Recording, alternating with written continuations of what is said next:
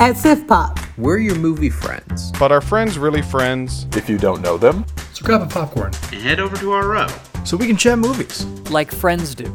There's always room for more movie friends. So sit back, relax, and enjoy the show. Welcome to the writer's room. Hello and welcome to Sif Pop Writer's Room. I'm your host, Aaron, but not that Aaron, of course. And this week I'm joined by Sif Pop writer Joseph and Scott. Greetings. We write for SifPop.com, providing you with movie reviews, best ever challenges, and other interesting movie-related articles. So make sure to check out the website, SifPop.com, to keep up with all of that. On today's show, we're going to be talking about two coming attractions, Weird and Enola Holmes. And we'll be... I forgot I've started doing this. Recent reviews that you guys have done for the site, like recent long-form articles. Joseph has our Out of Market once every month, so there should be one of those coming up. I guess it will have released by the time this episode does. So yep, that'll be brand new on the site. And then you also did a All Quiet on the Western Front retrospective. Yeah, I mean, with that one coming out, I think Friday as we're recording, it just kind of felt like it was a good idea to go back and revisit the original release. Right. Yeah, and we mentioned it last episode, which I know maybe you're listening to this and haven't quite listened to the last episode yet because we've had some publishing issues, but on the back end. But anyway, we did talk about it for a little bit, and it was a good article and really kind of set the tone. Yeah, it's a heavy movie, and the book itself is also really heavy. So I did feel like I needed to include some elements in there just to kind of help get the tone across of just like, this is a heavy subject, but this is written by someone who dealt with that, and these are perspectives of people who were in the war. Sure. So it helps give the gravity of what was going on. Yes. Yep. And then Scott also has an article that is recent, Beyond the School of Good and Evil, something like that. School of Good and Evil, Beyond that movie. This one is just called this School for Good and Evil. Nah, it's Beyond the something whatever School and Evil, I think. You want to give us a short form on it? Did you for somebody that maybe wants to read more, did you like it? Did you not like it? No, this was very high in my highlights, low love. Wasn't quite sure what I was getting into, but it was a really good movie. It's a common trope at this point in time. Take some people, whisk them away to a magical school, and chaos ensues with them learning how to navigate this new form of magic or powers, whatever have you, while being taught and growing with the adolescents. So just a nice, unique take. Obviously, the comparisons are going to be made to a more famous wizarding school, but I think that it holds up on its own, and it's Miss Peregrine watch. School for Peculiar Children, right? That's the one? Absolutely. Exactly. Yes. Cool. Yeah, That's what I was exactly. Actually, I was talking about Annie. Oh. Yeah. So I didn't want to name it, but yeah. Matilda? Bewitched. Harriet the Spy? Well worth a watch, well worth a read. Nice. Yeah. Well, yeah, anyway, so that's all the stuff you can check out on the website, recent stuff that these guys have written. I'm still working on a Gotham Knights review because I'm still far from completing the game, and it'll be a while, but whatever. It's fine. And but on the podcast, we'll be talking about two coming attractions, Weird, the Al Yankovic story, and Enola Holmes 2. I just realized I forgot to put 2 in your guys' show notes. Hopefully you picked up on that. I did, yeah. Wait, we're doing a coming attraction on the movie that came out 2 years ago? Yeah. So anyway, we'll get into those, and then we'll talk about the Sif topic, Honey, I Shrunk the Kids and Little Giants for our nostalgia picks this week, and then we'll do, for the B plot, had a really hard time trying to find out something that could match. I thought about Rick Moranis movies, but it's been so long since I've seen most of his besides Ghostbusters, it would be very difficult for me to put one of those together. I thought about kids sports movies, but I'm I'll save that. And I thought about a couple different things. Ultimately, we're going to plot out a Little Giants sequel with Becky Jr. and Spike, kind of present day-ish. So, yeah, that's what we'll be doing for the B-plot, and we'll wrap up with the spinoff. But first, let's get a chance to know our writers this week. Guys, I want to know, how do you celebrate Halloween? Scott, if you want to go first. Sure. My best friends, the Saturday before Halloween, always throw a Halloween party. It's not a rage or anything like that. A few close people get together, dress up in costumes, go to a house that's decorated. Very lovely time. And then I do have an 8-year-old son, so we will be doing the trick-or-treating around. We just moved into a house, so we get to see the lay of the land of the neighborhood and the candy. And decided this is the neighborhood we trick-or-treat for the next, however, it's 4 or 5 years or so. Or Yeah. find another neighborhood. Make sure you get the full-size candy bar Oh, neighborhood. yeah. Uh-huh. Exactly. Yeah. Yeah. Joseph, what about you? Honestly, there's not much I've done for Halloween in a long time. I mean, usually we put like mums out on the front porch. We'll set out pumpkins for decoration, but Halloween kind of loses luster quickly when your brother's birthday is Halloween. So I always give my brother a little bit of heck because, well, brothers. Yeah. So they're going to be wishing him a happy birthday for his come Halloween day. Might do it like at 2 a.m. for about when he was born, but other than that, the day after Halloween when candy is extremely cheap, I go and scour the shelves, make sure there's anything left. Yeah. I typically do that, but I don't get around to doing it until like the afternoon. But I still get a bunch of stuff that's like, ooh, interesting. Why has nobody bought this yet? This sounds delightful. And then I wound up like being like, oh, that's why it didn't sell. Or like, oh, wow, that was a buried treasure, you know? Yeah. Same thing with Easter and Valentine's Day and all that. So anyway, I have to work tomorrow. We're recording the night before Halloween. I have to work tomorrow, 10:30 a.m. to like 4:30 p.m. Trick-or-treating's from 5:30 to 8. But I go in an hour before. I go inside the house an hour before trick-or-treating actually stops because, it's dark by 7 o'clock. So all the little kids are actually like, home. So it's just a bunch of the like punk junior hires that are walking around like taking the entire bowl of candy on the porch. Yeah. Like they're not actually dressed up as anything. They're just walking around grabbing as much free candy as they want and just being in general teenagers. And I'm not that old, but like I was at least respectful when I was a teenager. So it's just one of those that I'm like, you suck and you don't get any candy from me because you got a bunch of candy from across the street or whatever. Especially because like you see them pour a bowl in their pillowcase and then like a little kid comes up later and you're like, oh buddy. Oh, so anyway, you can have extra candy from me. That's fine. Yeah. So we just go inside, but yeah, just fire pit in the driveway, have some beers. It's fine. Sounds fun. Time. It's like the one time a year my fire pit gets brought out. So that's it. I do have one random question for you guys before we move on. Now, I do not have the question prepared because I am a bad show host. So we're just going to see. That makes it the ultimate prompt. If you don't know what the question is going to be, you can really catch us off guard. I could really catch myself off guard. Look at that. Boom. That doesn't happen very often. We've done that one. And that's a lame one. I think I gave away favorite sports team early.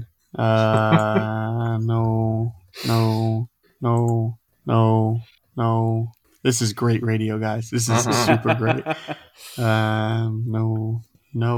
What is one part of your morning routine? Why not? Coffee. I'll go with something not the traditional of wake up, brush teeth, take shower. So I don't like the taste of toothpaste.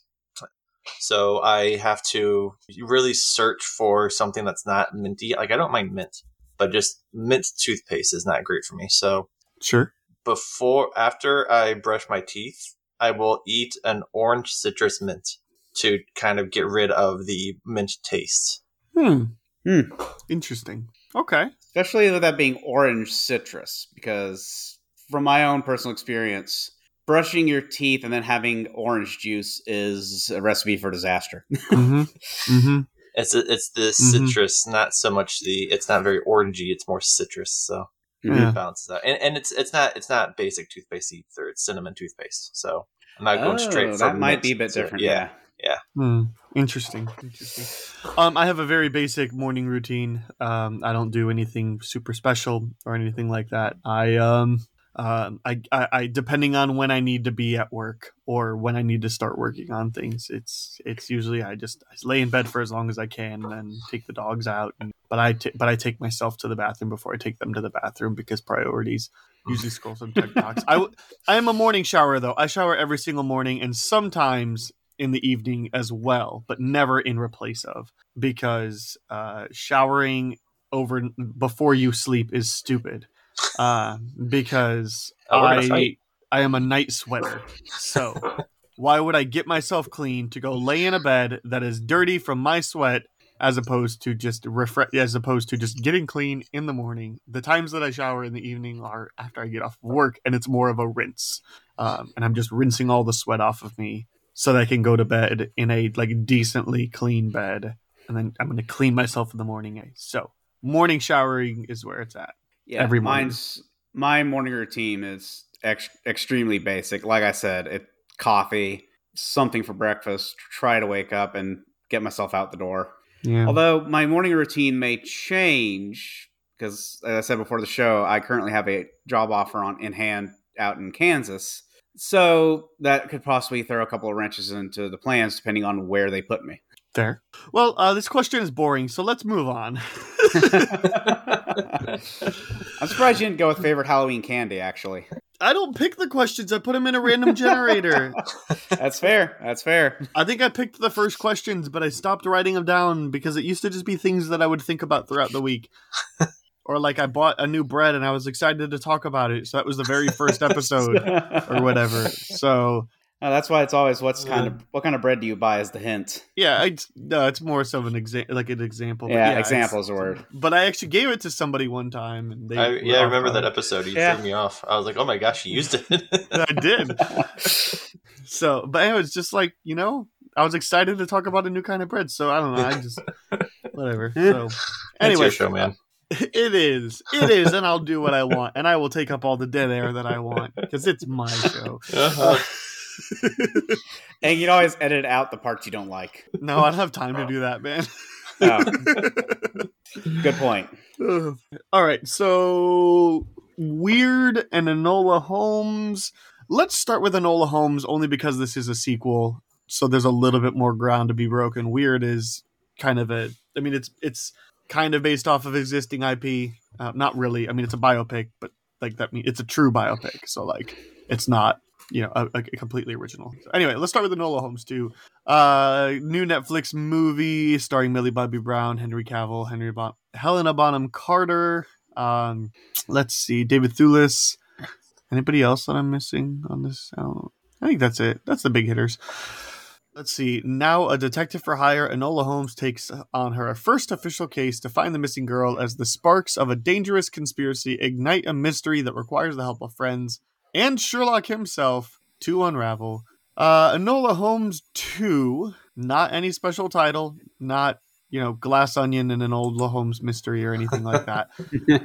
Just Enola Holmes 2.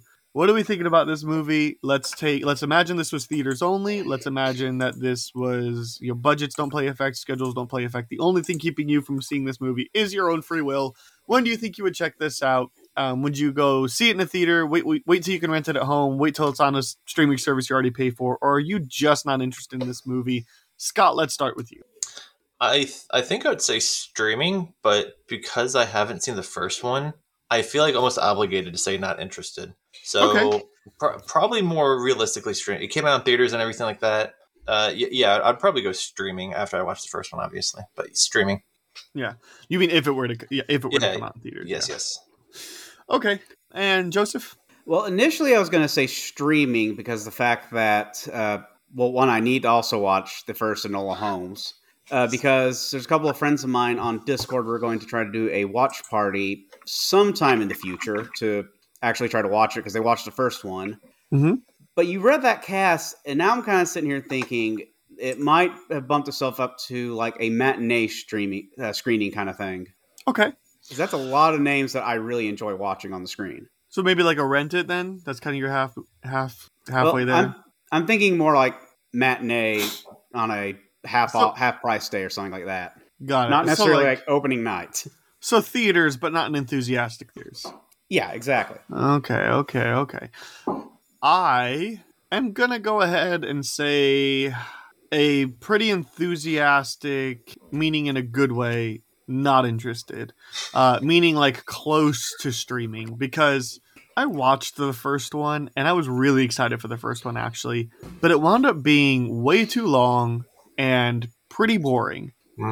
And me and my wife watched it opening weekend because it was a Netflix original. I don't think it was initially planned, but it was COVID year. So Netflix exclusive right when it came out. And we were like, yeah, we're really excited about that. And it was very disappointing. So I just can't get excited about another one at the moment. I want to be excited about it because I want to be excited about a kid detective movie that's not really geared towards kids. It's kind of geared towards all families, the first one. Like all ages. I feel like anybody can watch it, but it's not a kid's movie, you know? So does it feel like it doesn't really know its audience? No, it feels like it's just trying to go for a vague. So it's almost like how Harry Potter can be for everyone, you know? Okay. Like especially like after the first two. Like Yeah. it really can be for everyone. It's kind of like that. All right. Or maybe, I don't know. It's weird because like, I don't know. It's been a while since I've seen him. So the Robert Downey Jr. Sherlock Holmes, like I feel like could be for pretty much everybody, but I haven't seen it recently enough to confidently say that. So I don't know. The first one was so disappointing. I can't get excited about a second. Mm-hmm. So Like it almost set the bar a little bit too high for what you were actually given in a way. Does that make sense? it could be my own expectations, but I was just like, I really wanted an interesting, detective movie, right? Because I want an interesting detective movie, and Mhm. Knives Out had recently come out, and like we're starting to get this resurgence of the detective genre, and it was just kind of boring, definitely too long. I thought it was going to be more creative than it was, and it just kind of wasn't. And Millie Bobby Brown's fine, Henry Cavill is fine, everybody's fine, nobody is bad, but nobody's great either. So Yeah, I can see where you're coming from there. so I don't know. It's just I want to be in the streaming category, and this will be one of those things. We'll just see how reviews turn out, and then maybe I'll pop it on. Mhm. But more than likely, my wife will want to watch it, and I'll just tell her watch it without me. I don't care. Tell me if it's any good, or tell me if I would. Fair like enough. it, and we'll see. So yeah, that's it. Any other thoughts? Can't say much without seeing the first one. Yeah, that's kind of what I thought. Can't say much without seeing the first one. Can't say much, at least in my opinion, without really seeing the trailers. So I wouldn't mind this just growing. It's just one of those things because of the way that streaming works is you see it and it piques your interest, but then something else piques your interest more and you just never really get around to watching. And that's really what happened with this one is it just kind of kept falling through the cracks of things I wanted to watch. So and reviews, I don't think I'm alone in saying this movie was just kind of like okay. So you're right. So like it definitely doesn't like urge, when something like what's a recent like streaming movie that everybody was liking, or when would be the last one? That's a good question.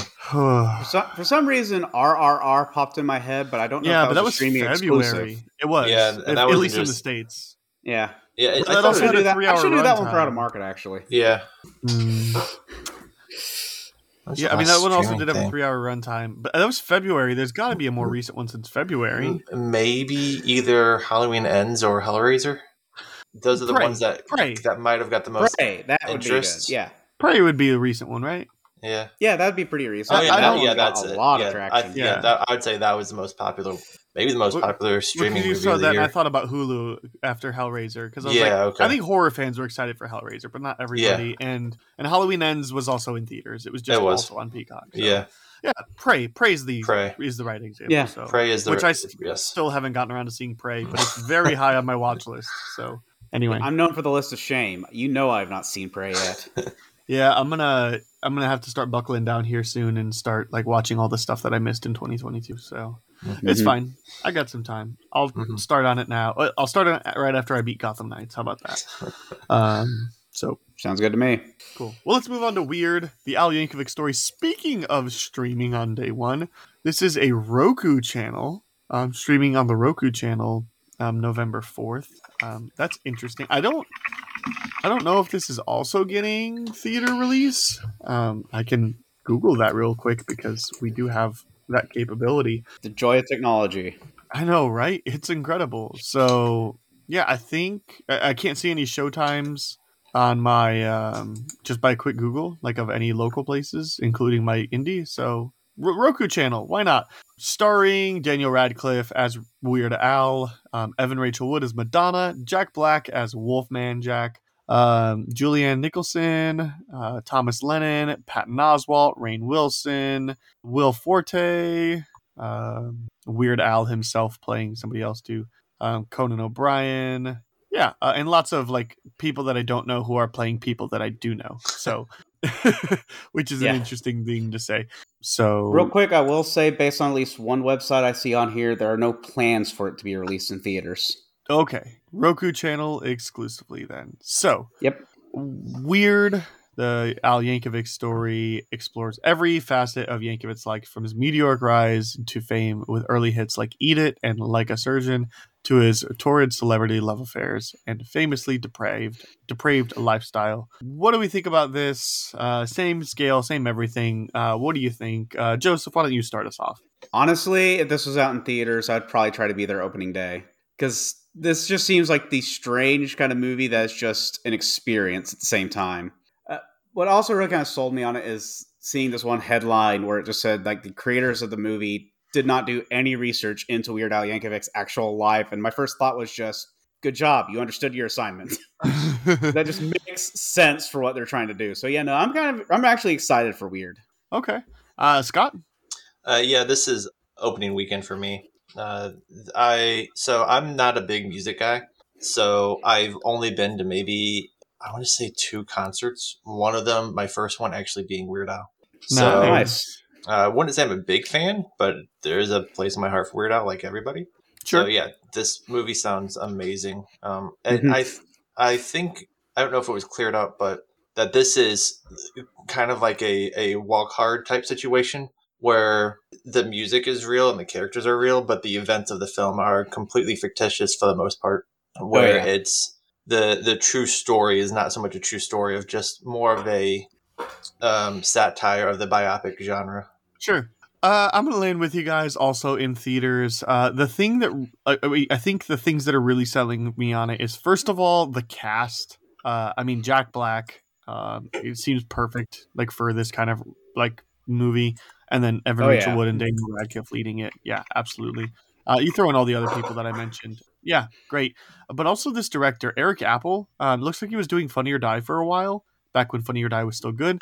And it looks like he did a short called Weird, the Al Yankovic story in 2010. It's like a 3-minute thing. But he's done some experience in some like TV and film. He's done some like internet segments for Last Week Tonight with John Oliver, which wins all the Emmys, rightfully so. Right. Yep. Like, did a few episodes of New Girl, which I don't really like, but like that's still like a check on the resume of like a good thing. He did a couple episodes of the first season of Silicon Valley, and that's like great. Mm-hmm. Oh yeah. A couple episodes of Brooklyn Nine-Nine. Yeah, like that's a pretty impressive filmography. So, at least in terms of like some recent credits. So anyway, It definitely sounds like somebody who knows what he's doing. yeah, somebody whose project I want to see. So yeah, that's it. I haven't seen the trailer. I know it got a lot of buzz when it came out. I'm excited for Daniel Radcliffe in this silly role. I'm excited to see how this movie's going to come out. I'm just excited. I was about to say, I think a friend of mine told me earlier today, apparently at some of his concerts, Weird Al has been like, hey guys, here's a part of a song that I wrote for the new Weird movie. Plays 2 notes and go, due to NDAs, I can't play anymore. Here's Eat It. And just starts playing something else. Which is the most Weird Al thing to do. Oh yeah. That sounds really funny. All right. Any other thoughts? Looking forward to it. It's I want there to be I really want there to be a scene where he just happens to be on a plane and that lands, and even though he's like just going somewhere and he's famous, there just happen to be filming a scene from The Naked Gun when he gets there. Nice. I would love that kind of moment. That'd be fun. All right, so that'll take us to our SIF topic. But before we do that, get a chance to promote your stuff. Guys, where do you want to send people to? Anywhere that they can connect, that you would want them to? Joseph, let's start with you. I mean, Twitter is the main way you're going to be able to catch me. It's the super long, convoluted Joseph CSHN Davis. I really need to pare that down someday. I mean, you can also find me on Discord, on the CinemaSins Discord all the time, so you can always catch me there as well. But Twitter is going to be the main place you can get me. Nice. And you, Scott? I'm usually off social media. I lurk a lot, so I don't really post anything. I'm an incredibly uninteresting follow. So as always, I want to encourage people to check out all the wonderful content on sifpop.com. Woo! All right. Good luck. And then a quick reminder that Patreon exists for this show, patreon.com/SIFPopWR. All right, let's check out the SIF topic then. So we are talking 2 nostalgic films. So 2 movies that I think the parameters are ideally we haven't seen in 15 or so years that you remember fondly, I guess, or not fondly. Doesn't really matter if they were made for kids or not, but it's fun when they're made for kids. And then I think the conversation went, Scott wanted to do Three Ninjas, and we will get there one day. Don't you worry. I'm 0 for 2 in pitching, so. Yeah. Don't you worry. Next time, when I send out the schedule soon, it's going to be Scott, Three Ninjas in there, whoever wants to join him. It's not Awesome. not any random nostalgia. I appreciate it. And then Joseph was like, all right, well, like, what about Honey, I Shrunk the Kids? And then we just went with a Rick Moranis theme with Little Giants as well. Mhm. So Yeah. that's the gist of it. So let's see. Where do we want to start? Scott, you tell me. Where do we start? Let's start with Honey, I Shrunk the Kids. Okay, cool. Because that's I the was order gonna that say I we go- watched. I was about to Yeah. say we should go chronological release order. So That's fair. Yeah. Okay, so as the scientist father of a teenage girl and boy accidentally shrinks his and two other neighborhood teens to the size of insects. Now the teens must fight diminutive dangers as the father searches for them. Directed by Joe Johnston. Ooh, that's news to me. That's fun. Uh-huh. Director of Captain America, the first Avenger. That's the one, and that's cool. He's doing a Chronicle on so I'm getting lost in IMDb. I was about to say music by James Horner, which watching the opening credits threw me through a loop because I did not remember that. Oh, he also directed Jumanji and October Sky. Nice. And Jurassic Park. El Doggo. He's got a filmography there. Yeah, for sure. Okay, so obviously starring Rick Moranis. This also threw me for a loop too because the guy that plays the neighbor is in the 2004 Dawn of the Dead remake, and like that's the thing I recognized him from, and I was just like, oh, that's him. All right. So anyway, I don't really know that anybody else was recognizable in this film other than one of the kids, and it's only because he's in another kids movie. Kristen Sutherland played Buffy's mom in Buffy the Vampire Slayer. I haven't seen Buffy. I'm looking at Jared Rushton because he's the friend in Big. He's Billy. So the like snotty kid, not the one that had the crush on. Yeah. So okay, cool. Well, Honey, I Shrunk the Kids. Let's talk a little bit about our history with this movie, or really this franchise, if you have with any of the sequels. Scott, let's start with you again. This was a consistent rotation we had recorded movies on VHS. We didn't actually have the VHS copy, so we had VHS tapes that had 3 or 4 movies on them, and this was one of the consistent rotations that just had that and a couple other movies on it. So I watched this a lot as a kid. Nice. Did you see the sequels? All of them, yes. Nice. Yep. When's the last time you think you saw this movie? Besides this week? Gosh. I mean, I couldn't even tell you. I want to say probably the 90s, honestly. Like, I feel like, there's no reason for me to have ever gone back to it within the last 20 years. So it's probably been 20 plus years. Yeah. Nice. Yeah. And Joseph, what about you? Your history with this franchise? I mean, it's largely the same. This is part of the consistent rotation of VHSs that I would have in our house. Usually it would be interspaced with like Chitty Chitty Bang Bang, which was the last one I was on for. Mm-hmm. The other, at least Honey, I Blew Up the Kid from the sequel, and various Thomas the Tank Engine VHSs as well. me and my brother love Thomas the Tank Engine. Nice. So yeah, no, I have a lot of fond memories of this movie watching it when I was a kid, because I mean, I've always had an interest in science, and thinking back on it while watching this movie for this podcast, I kind of realized that this really kind of was the movie that made me interested in what science was. Okay. I'll buy that. Sure. Let's see. My history is I have definitely seen this movie. I do feel like I have more memories of the sequels because when I thought of this movie, the first sequence I thought of was, I think, from the Honey, I Shrunk Ourselves, because it's the parents and they wind up in an ant bait trap and there's a bunch of dead ants in it. So that's the first sequence from this franchise that I remembered. And I think that sounds right, that it's from the third one. Because it wasn't in this one. And then the other one is Honey, I Blew Up the Baby, which I think is the one I've probably seen the most of these three. But also, like, that was 92. I was a 95 kid. And that was also, like, a little bit more geared towards little kids. Like, definitely. And so I remember a shot of the kid, like, walking around the city, you know, the size of a skyscraper, obviously ripping off Godzilla. Oh, yeah.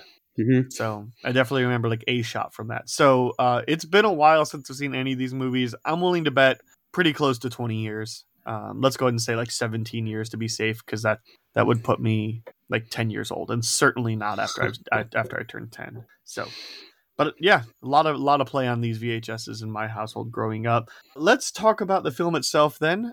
Did you like it, love it, hate it, dislike it, or think it's just okay? Scott, I'm just going to stick with you on this one. Sure. I just liked it.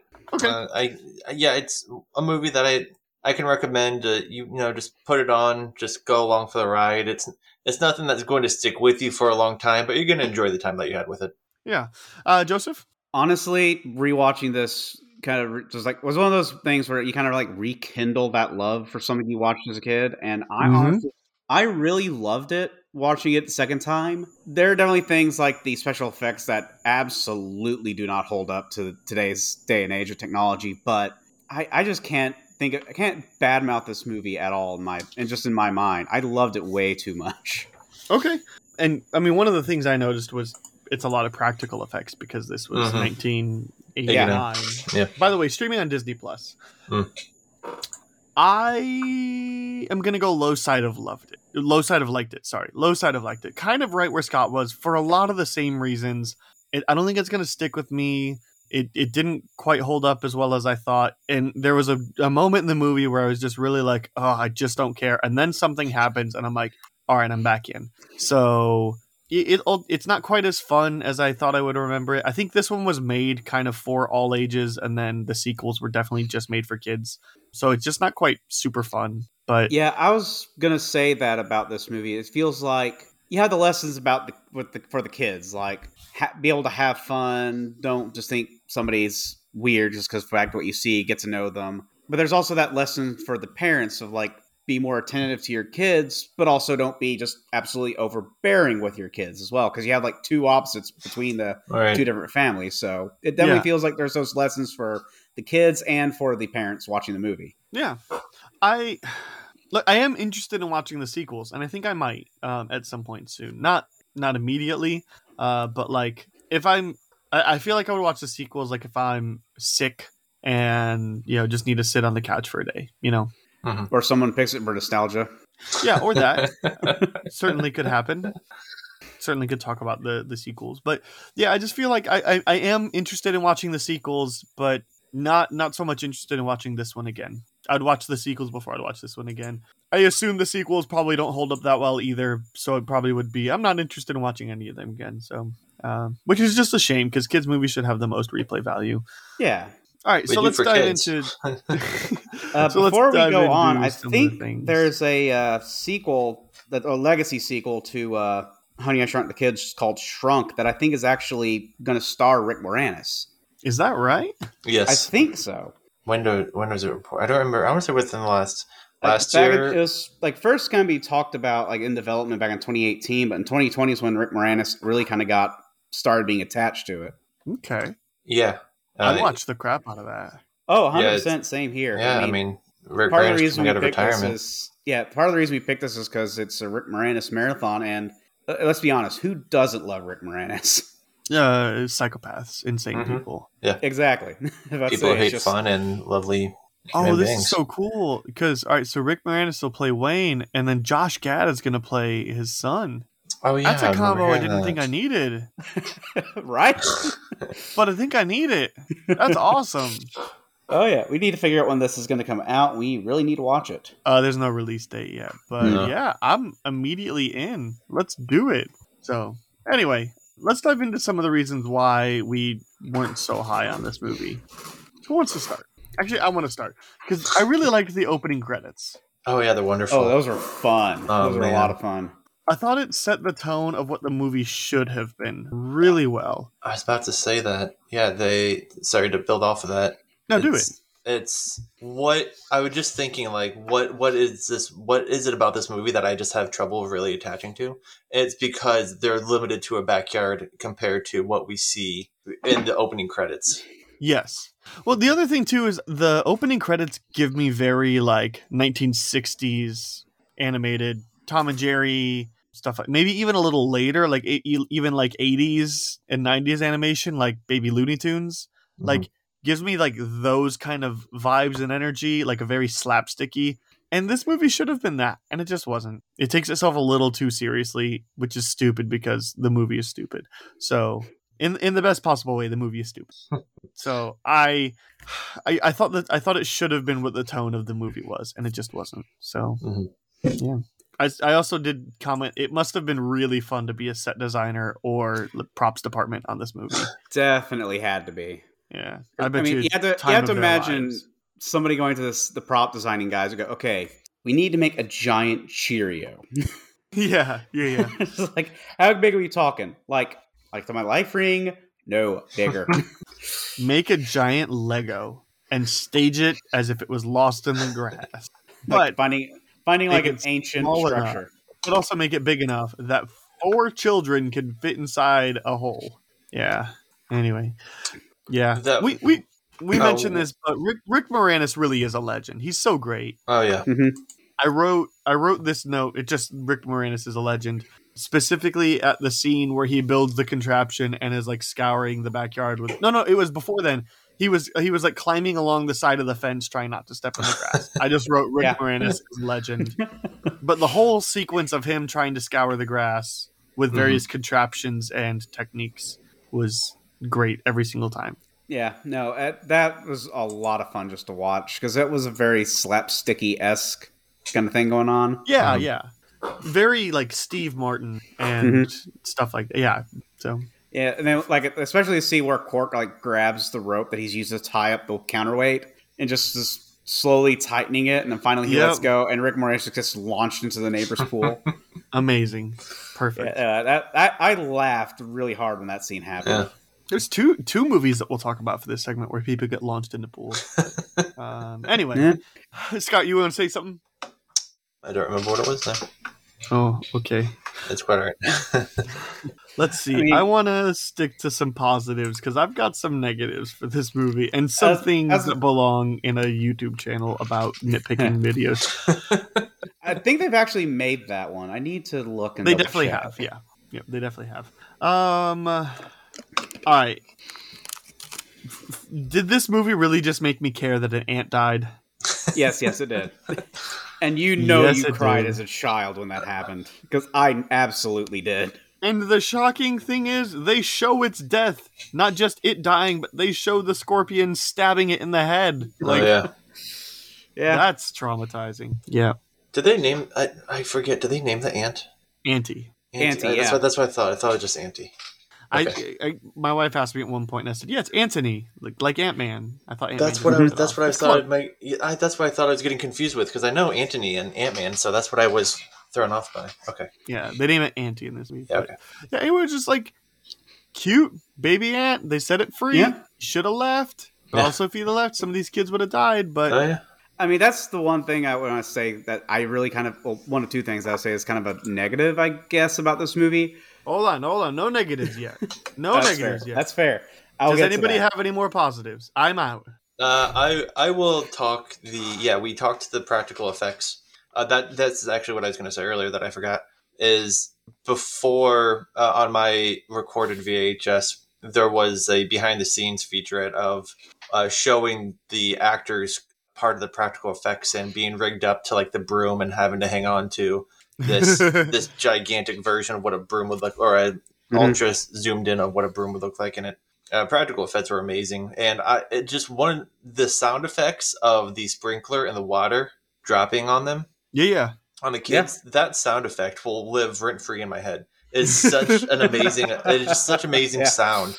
And it's so unique to that situation. It's like, maybe that's what it will sound like if you're shrunk down to whatever 1/8 of your size, but I think they're significantly less than that was definitely a point that I thought maybe really enjoyed this movie because it definitely gives you that perspective of, okay, the sprinklers are turned on. Oh God, I'm getting wet. But for these kids that are just like maybe micromillimeters in length and height, this is a terrifying, we could get hit by this and drown kind of situation. And I just really kind of like the way it takes these like normally just mundane things like the lawn being watered, taking out the trash, sweeping, mowing the lawn, and just turns it into this like massive, humongous obstacle that could basically spell doom if things don't go right. Yeah, it's a really cool concept, and they got really creative with it, and it's it's part of the reason why the movie is watchable. You take Rick Moranis out of this movie, and it's barely watchable, but I think it is still watchable. Mm-hmm. Yeah. But Rick Moranis really is the highlight of this film. Yeah, he Absolutely. definitely carries this movie 100%. Do you have any other positives? I kind of like how the characters really kind of develop. The younger of the two brothers that live next door to Rick Moranis' family's house, I don't remember the names of the families. The younger of the two brothers, I struggle to find some growth with him, but definitely I see more growth like in their dynamic as they're going across the yard. Because early on, it's just like, obviously they're combating against each other. The older of the two has a crush on the girl, and that helps like bond the two of them together, and ends up resulting in them dating basically by the end of the movie. Mm-hmm.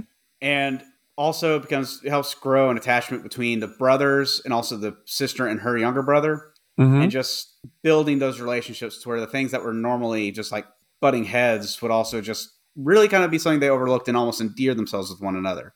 Okay. Sure. I guess. If you want to say that. I didn't pick up on that. I understand what you're saying, but I wouldn't call what they experienced character growth. Yeah. I'd say it's more bonding than character growth, because they're still really the same characters, but they're more bonded by the end of it than they were at the beginning. Sure. Yeah. Shared trauma. Shared trauma experience. Right.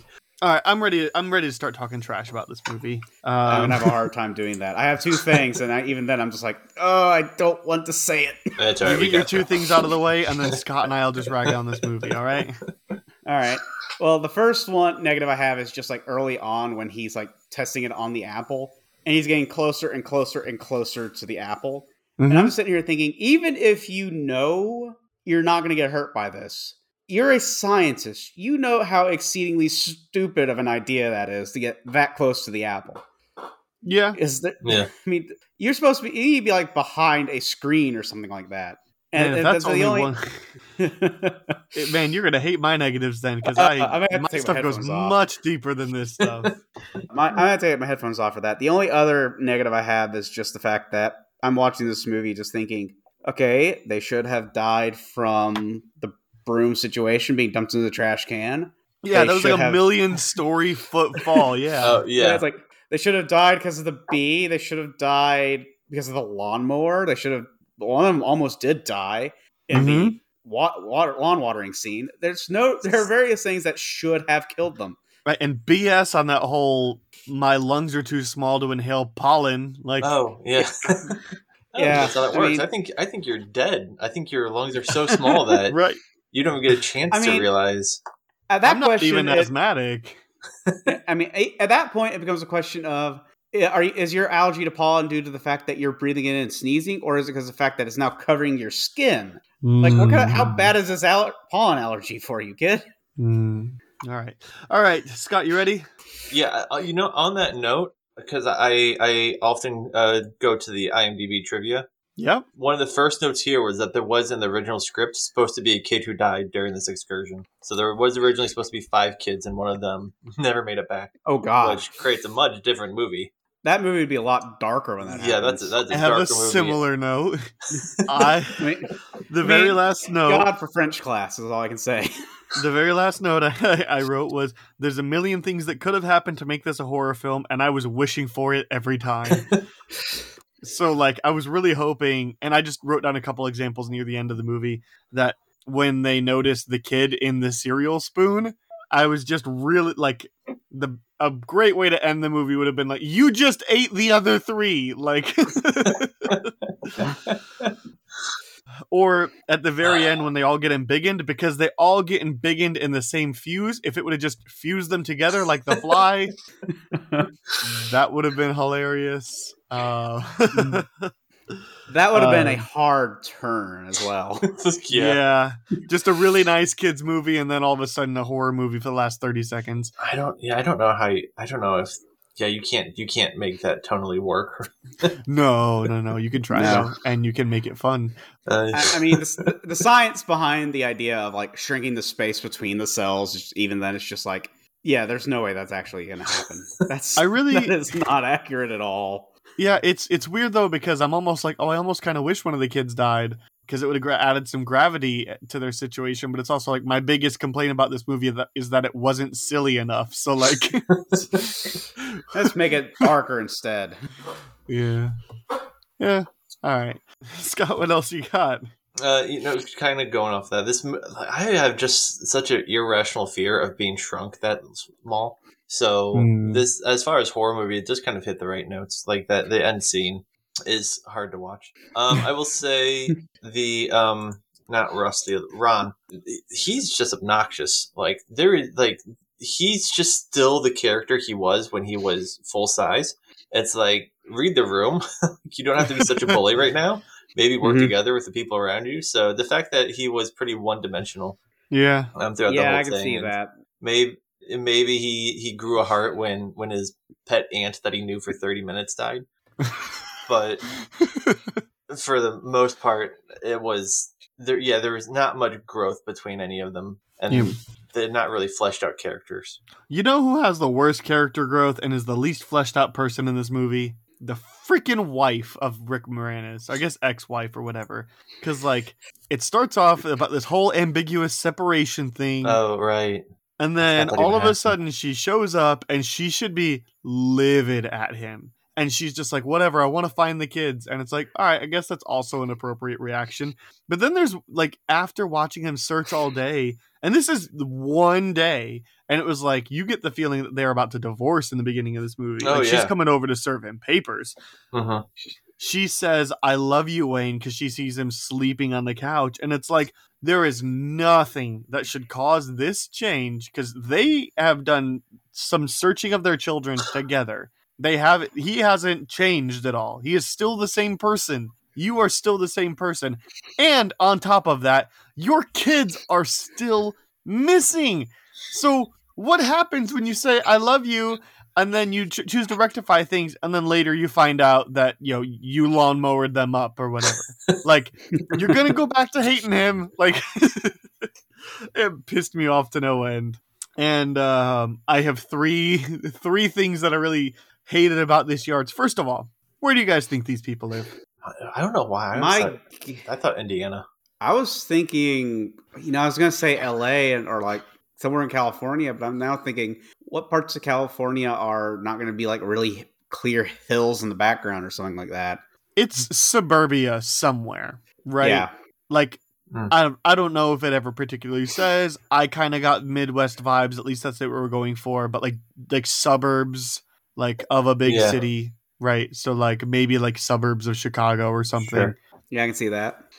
There's no freaking scorpions there. Like, let alone in people's backyards. Like, okay, what the hell? Yeah. That's a good point. If he had swapped that with like a fire ant, okay, sure, I can believe you. Literally wrote effing scorpions in the yard. Where do these people live? That could have easily been ratified if you just showed that Nick had an escaped scorpion. Like, he's the type of kid that would easily have a pet scorpion. Show that thing being escaped, and now all of a sudden you have some conflict. Yeah, make the scorpion like hunt them. I don't know about Nick. Maybe Ron, because that's younger brother next door, right? Yeah, that's a good point. Maybe I could see him having a pet scorpion. That seems more his style. Yeah, sure. Absolutely. I think that there is a way to write in the scorpion, but yeah, just a random scorpion doesn't fit the setting. Nah, they just needed a reason for Anthony to die. Yeah, right. Yeah, and then my other two are related. First of all, the thing I wrote in all caps is this grass isn't even long, because there's like 6 people that make fun of them for having long grass, and I'm like, you should see my backyard. Like this is what I mow. That is to the level that I mow down to. Like, that is a decent lawn, and it looks really big when they're in it. But they're half the size of a Lego. Like, yeah, it's gonna look big.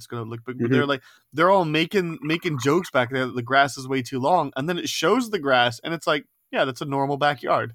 Mm-hmm. This is stupid, but they're like bullied by the rest of the neighborhood for having long grass. Anyway, I mean, I can kind of understand some HOAs are a little bit extreme on how tall grass is supposed to get, so I can kind of maybe see that. That was not tall enough for any HOA to get mad.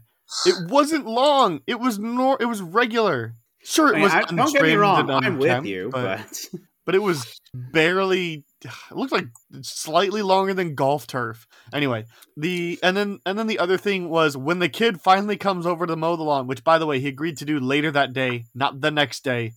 So that kid sucks. Don't ever ask him to do anything for you again. nope. Also, when he finally goes to mow the lawnmower's he's just pushing it around at random. That lawn is going to look so bad. It's going to be so streaky and inconsistent. He's going to leave clumps everywhere. There's no way he cuts all the grass. Not a chance. No. He's going to leave it patchy. He's going to leave a bunch of lines that are no, you go up and down or left and right and you zigzag, like you don't just get out there and just like, all right, sure, I'm sure I'm going to cover everything. Freaking kids, man. That really made me mad. I was like, I don't even care about landscaping, but if this kid came over to mow my lawn, I would throw him under the mower. Oh, dear. Anything else? I mean, I definitely see where you're coming from on those negatives, but I just had so much fun with this movie that a lot of those I'm looking at just going, yeah, but I'm enjoying what I'm given. Oh, yeah. And I was not. I was mildly. So, yeah. I mean, I also do dream of a giant oatmeal cream pie, though. They made that look delicious. No, that I was awesome. Definitely, when I was a kid, after watching this movie, aside from the lawnmower scene and when he's in the bowl of cereal, I was just like, man, it would be so fun to just shrink down to minuscule size and just explore the lawn. Yeah. Nope. No, it wouldn't. No, it wouldn't. Two types of people. This is terrifying. This is awesome. No, because out of the million times those kids should have died, they would have. Yep. Yeah. Anyway. No, they're definitely those kids definitely should be dead. Like I said, I'm interested in watching the sequels. I don't know about this one again, but so for me, if you have fond memories of this movie, I say leave it in the past. It's better off that way. If you have kids, they might enjoy it. It's not gonna hurt you to like check it out with them, but ultimately, I wouldn't recommend it. Scott, what do you think? Yeah, like I said at the beginning, it's worth a watch. It's definitely worth at least maybe bonding over with kids over. Okay, and then Joseph, what is your assessment? Don't listen to either of these two. This movie is a lot of fun. It's definitely worth going back and revisiting if you have very fond memories of this movie, especially if you really just got interested in like science or something like that from the movie. Okay, all right. Well, I guess you have 3 varying answers, and you can pick whichever one you want to listen to. So that's fine.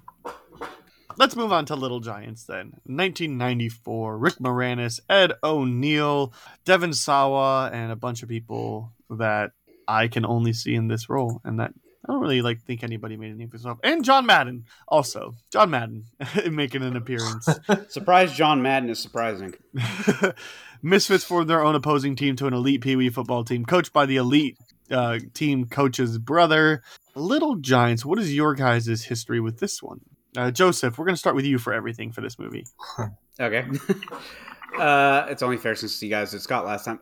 I don't remember this movie nearly as much as I did Honey, I Shrunk the Kids. I remember watching it. I don't remember owning it, so I'm pretty sure it was one of those things where when you're in school and they decide, all right, we're just going to watch a movie. We're going to watch Little Giants, and they put it in the VHS player. And just watching that instead of doing any of your classes. So that's the main memory I have of this movie. USA. Exactly. American education at its finest. Scott, what's your history with this one? Yeah, I didn't own this one either, but I feel like it was just always on like HBO or Stars or whatever movie network that we might have had at the time. Nice. And it was one of those things where as a kid, if I saw it on, I'd probably watch it. And I really like this movie. I owned this movie as a kid, but we were a buying family, not a renting family, and we never had cable. So it was just always antenna. And then with the money that they saved by not buying cable, they would buy movies. So yeah, especially, by the time VHSs became affordable. Yeah. So, and then DVDs for sure. So yeah, I definitely have seen this movie a good amount of times. I don't think probably as much as I saw any of the Honey, I Shrunk the Whatevers movies, but I definitely had seen this one a decent amount. I feel like I'd seen it even more recently than Honey, I Shrunk the Kids, and I definitely saw this movie again about maybe 2 or 3 years ago, one random day. It wasn't available to stream anywhere that I could find. I own a copy digitally. So it was weird that it wasn't fine. But I think when I watched it, I think it was on HBO Max. I don't know, maybe it was still on my owned digital copy, but that's it. So I'd seen it semi-recently, pretty much as a child. I feel like a handful of times. Not a ton. All right, time to move on to our scores. Joseph, do you like it, love it, hate it, dislike it, or think it's just okay? I'm scared to answer because I'm afraid I'm going to be off from the two of you like I was last time. But I was kind of high side of okay, low side of liked it. All right. It just didn't grab me like I hoped it would. Okay. Scott? No, I love this movie. Me too! Yeah! I was afraid this was going to happen. Here's the other thing, though, too, is I don't care about football. Like, I don't care that the game makes no sense the way it plays out. We'll talk about that. The game was honestly the part I enjoyed the most about this movie. Oh, yeah. Yeah, absolutely. It was for sure a fun time, and it seemed like it took a while to get into it, which was definitely a negative. Like, I felt like, I thought it got to the game a lot sooner. First of all, I thought the whole movie was a lot shorter, but it's like an hour and 47 minutes. Oh, yeah, this is a feature. Yeah. Yeah. Oh, yeah. But I love it. Maybe go low side of loved it, but yes, I'm a big fan of this movie. Yeah. So, yeah, it's just great. It hits all my sweet spots. Where do we want to start? Let me look at my notes. I mean, let's start with the whole like concept of this. All right, it's ridiculous because these kids would never win. Never. No. And I get that their whole not. rallying cry is it only took one time. I beat him once, and it's like you would lose this game 100 times out of 100. Like, there's no way that the Cowboys only scored 21 points in the first half, and I get that they were only 8-minute halves, but they would have scored, kicked off, immediately like intercepted or fumbled or a muffed kick. I think I might have missed the time. Did they mention only 8 halves, or did they? No, I just saw 8 minutes on the scoreboard in the background. That makes sense. 8-minute quarters. Sure. And yeah, there's no way the Cowboys only scored 21 points in the first little bit. And you have to assume they got shut out in the second half. Right, which they kind of show like they don't really have the ball much, because they forced a turnover really quickly by Becky taking out Spike's legs, and then then I think they did another forced turnover, and then during the last drive they stop them at the 1 yard line and it's a turnover on downs, which was stupid. Okay, the coach can still call timeout until the ball is snapped. So when he realizes they know the play, call timeout. I think we're going to spend a lot of time breaking down that game. Yeah. I will say in defense of him not calling timeout when he recognizes the play, they had snapped the ball. We're talking about the final play. They had snapped the ball. No. No. The final play from the Cowboys on the offense. Yeah. The one on the 1 yard line where what's-her-face comes down from the stands is like, you remember that championship game? And he's like, I know the play now. So he calls timeout and tells the kids to form up. Like, Coach O'Shea, the Cowboys Coach O'Shea can call timeout when he realizes what's going on and change the play. Yes. Or at least scream audible. Like, and then they would know, do something different. Only thing I can think of is if they were out of timeouts. Well, the other thing too is how do the Cowboys, especially these kids that are supposed to be really good and really trained, how do they not recognize the shift that is so clearly Spike? Like, and not only that, but they've never given the ball to anybody besides Spike. Why would they change now? I mean, I kind of feel like it's one of the good things I like about the movie is that you get that vibe of the sibling rivalry that's been stewing over the years because you have the older brother. I think it's Ed O'Shea. Ed O'Neill, Kevin O'Shea. Yeah. Kevin O'Shea. The actor is Ed O'Neill. I got the actor and the character. Like, it's Kevin O'Shea. He's always been the hot shot football star who went to college, won the Heisman, and in the most stereotypical thing, came back to his hometown to open a car dealership. Naturally. And his rivalry with his younger brother, who he's always just kind of overshadowed. And it's just a matter of Kevin always just being the confident, we're going to win this. Yeah. And kind of going in just a little bit, almost like he's looking forward to the actual Pee Wee season as opposed to the opponent in front of him. So like that's one of the good things I kind of liked about this. Just they're showing this rivalry and the idea of like they only have the one thing that they're focusing on, while Danny is like actually building a team, trying to build something that might just work. Well, and Danny is consistent throughout. He's not teaching them football tactics. I mean, there's a little bit of like mention of stuff. He's not teaching them play calling and play running and things like that. He's just teaching them to have fun, and he's very consistent throughout the movie, including during the last game. He would like to win, but he's always like, it's not about winning, versus the other guy's not about having fun. It's all about winning, and like again, that's why he would destroy the other team. But it's also funny because like the fat kid from the Giants winds up like outrunning the rest of the Cowboys during their final play, and it's like he specifically ran the slowest during tryouts, and like it's 2 weeks. Like, surely his stamina and cardio didn't improve that much since especially when Spike is on the field. I mean, it does help that it's a trick play, so therefore the idea is that okay, they don't realize who has the ball until the guy's already like way down the field. Yeah. Like those kids on the Cowboys could outrun me. Like, so I mean, if I was on a bicycle, I might outrun them. Yeah. Yeah, maybe. Good luck though. On grass? On grass, absolutely not. No. So I just found, speaking of the game, like I feel like this perfectly encapsulates why I really liked this movie. Is there's just so many great moments. And it's, in general, a good movie. I think Rick Moranis is great in the role. Ed O'Neill is great in the role. Oh, yeah. No, they nailed those roles. I really like Becky and Junior in their roles. Mm-hmm. You're supposed to hate Spike, and you do. Mm-hmm. And Spike's dad is the worst. So, like, you get all the general vibes. And I'm not looking for a complex plot or anything. And so that's fine. But this movie is just fun. Like, I'm thinking about all the different lines that go on in the movie that, like, as they're saying them, I'm like, oh, this is that line. Because they're like, there's the one where they're like, all right, we're going to do the halfback reverse thing. It's like, wait, what's that? It's like, it's a toss back to Johnny. He's like, you can't toss it to Johnny. I'm Johnny. And it's like, that's a great line. It's wonderfully read. Yeah. Like that. And then, and there's the kid that's just like, hey fellas, help me out. I can't figure out what I had for breakfast. How can we do that? Oh, well, here you go. And he turns around and farts, and it's like, yeah, classic. And then like there's a bunch of different lines in the movie that certainly work better than in the end of Honey, I Shrunk the Kids, who goes, French class, I did it.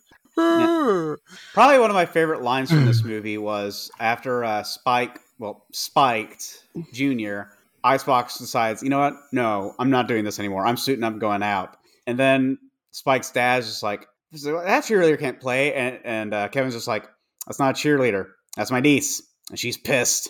Yeah. That was a really good line. I really liked that moment.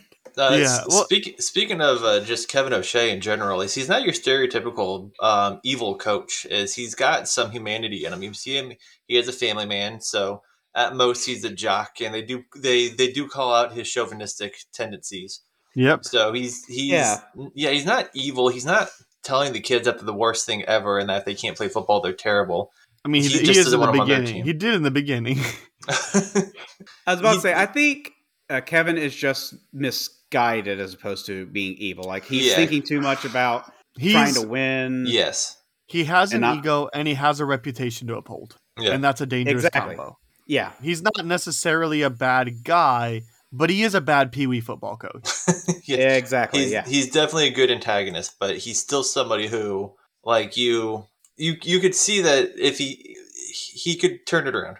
Yeah, sure, I mean, you also have the moment where Spike pile drives into Junior after the play is over, and he basically looks at his dad and just goes, "If he does that again, he's done." Yeah, right. It's like, he's strong-headed, he's short-sighted, but even then, he has those moments of just, no, you don't do that. Well, and it's not like he did it to Becky either. He did it to some random kid that he doesn't know too. Yeah. One more moment that I think is just incredible from the movie. I mean, there's plenty during the training montage, but the one where they call the police because they're looking at binoculars. Trying to really good moment. Yeah. Amazing. And just a weird bit of storytelling that I really appreciated. They make note that he called the state police because the local police wanted to arrested him. So they're just like, why is this movie going into that much detail? Like, that's just so clever. Like, this movie doesn't deserve that much detail. but it does. It doesn't, and it works. Yeah. Yeah. And I mean, I will say, even though I'm kind of on the low side, I liked it. I still thought this movie's a lot of fun. It just didn't grab me. Yeah. That's fine. Yeah. Like, One negative I have, if I could say it real quick, is when they first see Junior, like, oh yeah, get him on the team. Becky's just like, oh god, he's hot. And then they go to his house. Danny looks in the window and is like, why didn't you tell me it was so and so? Because it's this person he had a crush on as a kid. I'm just like, oh boy. Yep. Yeah. That's gonna be problematic in hindsight. Scott, you were going to say something? We were talking just great lines. Is one line that really actually made me laugh out loud is when they were when he had Junior throw the kid the toilet paper roll, and he just turns to his assistant coach with the football and says, "Put this in the bathroom." Just completely deadpan, and it's just a line that I think like only Rick Moranis could pull off. So. Yeah, I didn't write down notes for this one like I did Honey, I Shrunk the Kids. So I'm looking through the quotes on IMDb right now, and there's the one that's like, has their names on the back? Yeah, so the guys at the morgue can identify the bodies. Everybody is great. Like, even, like, they could have made Jake completely one-dimensional, the little scrawny kid. Yes. Or they could have made him just, like, really timid at everything. But no, he has a voice. Like, he has a big bark. He's very vocal. He's a character. He's not just somebody who comes out of his shell as the movie goes on. He's already out of his shell and just not as physically capable as everybody else. Yeah. I like a lot of the characters. Like, I think, honestly, Icebox is just a cool character. Mm-hmm. Like, she does, like, she's the person that you'd want to hang out with. She sticks up for the little guy, and she just has her head on straight for the most part. Yeah, for sure. Yeah. Yeah, I'll definitely give you that. I will say also... I hate to say negatives because, like I said, this is fun. It's still a very fun movie, but one thing that really kind of helped keep me from really grasping it that I can point out easily is the fact that there are entirely too many fart jokes in this movie. I counted 5. Yeah. Yeah, I'm with you. Like, you can still have, like, the kid, like, loving candy, eating it, and it's just the... Like, they're doing the exercise that he farts and the kid's like, oh, and that faints. It's just like, oh, no. And then the very next scene, they do the almost exact same joke. Yes. Like, yes, they do. Yeah. And I was like, yes. Well, and you can have fart jokes, but, like, they also showed that they could write other clever jokes. Like, the very beginning in the training camp where the kid had a peanut butter and jelly in his helmet and they thought it was blood at first, but it was just jelly. Like, that's also a fun way to make a, like, hey, fat kid is fat, other than just fat kid farts, right? Yes. Yeah. Like that was a very funny scene, yeah. Yeah, or there is like plenty of times I get like him just running and wheezing. Again, like that was me when I was that age, you know? I was that kid. That was a note I made. Was like that there was just a really nice touch of just like this kid making like this really wheezing obnoxious noise as he runs. Is like it's such a good choice to just really bring you on board with these characters. Yeah, and then afterwards he says, how did I do, Coach? I don't know. I didn't have a sundial. Like, I mean, that was a mix of me thinking it was funny, but also being like, oh, that is mean. Yeah. Oh yeah. Yeah, it is, and the movie is again trying to say that. It's very reminiscent. It very much does set the character tone for who Kevin is. Just I'm looking to win. I'm not looking for somebody who's just going to be sitting on the bench. The thing, this movie to me just reminded me a lot of the first season of the Mighty Ducks Game Changers, because it's essentially the same plot. Kids get cut from a team and they're like, sports are supposed to be about fun, not about winning. The difference is in the Mighty Ducks Game Changers, there was at least one kid, there was a couple kids that had skill. I guess you had Becky and Junior. Anyway, they bring in Emilio Estevez to coach. And in this one, nothing changes. They're just like, hey, have a little fun. Yeah. Like, and they put the Alka-Seltzer in their mouths for intimidation, and lots of fun stuff. Oh yeah, going on there. But you also have fun moments outside from the game too. Like there's the moment where they where the other falls into a pool scene because he like tackles the cushion through the window. Kevin's hits trying his to balls show because them. of course. Yeah. Yeah. There's the car wash scene where the guy just came over to antagonize him, so he's like, guys, like, to just spray him with water, like he's in a convertible. It's like, hey, you happen to be our 10th customer. You get a free wash. Yeah. You're right. So like It's a plenty perfect of shot back at that guy. plenty of good moments here, and like it feels. You mentioned Becky being a really strong character, and she feels like she's got enough angst and like unnecessary teenage whatever that like it makes sense, but it's not overly done like a lot of movies. Like she's got the moment where she like comes home with the cheerleader outfit, and then she just freaks out on Rick Moranis because he called her my little fullback, and like that was Yeah. totally unjustified, but like understandable. I mean, I'm not a parent, but like, you know, that seems about right for that age. That was one of the few negatives I had, was that felt really forced because she never seemed to have a problem with being part of the team before, and like he said, like this was like her idea. Like it's not like he put this team together to beat his brother. Like that completely would have changed that scene. But I guess just kid logic is there need to be some conflict between them. Yeah. And right. Sure. It seemed contrived for it to all of a sudden be against her dad in that moment, but they also had the wherewithal not to make it a big thing where he just like, all right, she wants to be a cheerleader, so I support her wanting to be a cheerleader. Yeah. Well, and it was also the whole them trying to say they set it up well with Becky slowly like really starting to lose her football identity because she wants to be with Junior. Like they set that all up fine. So the other thing, man, there was a scene that I totally interpreted different this time, because there's the moment where Becky's in the diner by herself. It's right after the car wash, and or right after something, and she's just like she's got the hots for Junior. Spike, I think. Is it that? I think it's right after they bring in Spike, and he's just like, I'm not going to play with a girl, and Danny and Becky get in an argument. Yeah, I think you're right, because then Kevin comes into the diner that they're all at, and she's like flicking things into the things, and it ends with this moment of her asking if he thinks she's pretty, and he says, no, I think you're beautiful. But it came off so different this time watching it, because at first I always thought, oh, this is a tender-hearted moment between an uncle and a niece, and this is a tender-hearted moment between two people who are rivals, but they're still family. Like, I always viewed the scene as, oh, this is a little bit of humanity for Kevin. But at the same time, I was watching this, I was like, this might be the only scene where he shows any humanity. So it's really hard for me to not view this scene as deceptive, because he's been willing to go at any lengths to try to stop this game from even happening, even though he knows he's going to crush them. And now he has an opportunity to take out their only good player because she doesn't, because she wants to wear makeup instead of playing the football field, and he's exploiting that. And I was just like, yeah, I very much picked it up as deceptive. Well, it's weird because it doesn't play as deceptive. I don't think it was purposely deceptive. I think that's I think it kind of was. I mean, on the one hand, it was also maybe a more thinly veiled deceptive, but he's specifically talking about, like, starts out as like a heart to heart, as like, yeah, as you get older, you kind of grow a fondness for people. And then he goes into about how he's a football player. He's going to want cheerleaders. He's not going to want to go date a teammate. It's just like, okay, you got something you're trying here. No, I think that's just him being, again, we've already seen that he's chauvinistic. So I think that's just him and a chauvinistic head. I think it'd be different if he sought her out to tell her all this, but she initiated all this conversation, and he just gave like his honest answers and his opinions. So I don't think it was being deceptive. I think he's definitely getting something out of this, but I think he's also telling what he really thinks. It's the reason he didn't put her on the team in the first place. It's because in his mind, girls don't play football.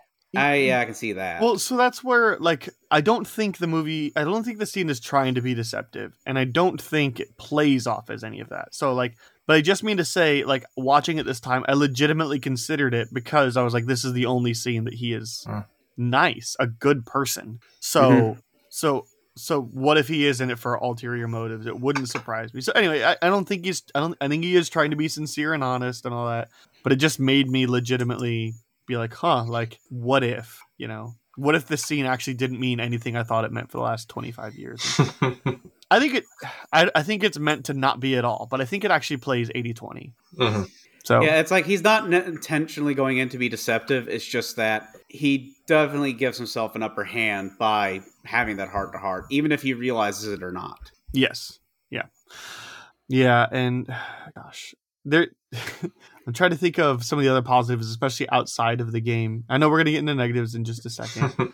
I mean, the scene where John Madden shows up, Yeah. and like the kids actually like do stuff with the NFL players, I thought was really cool because it's definitely that moment of just one, obviously it's getting the kids interested in the NFL that are watching the movie, but it's also one of those things where it's actually them being like, hey, we may be big, we may be tough, but there's more to it than that.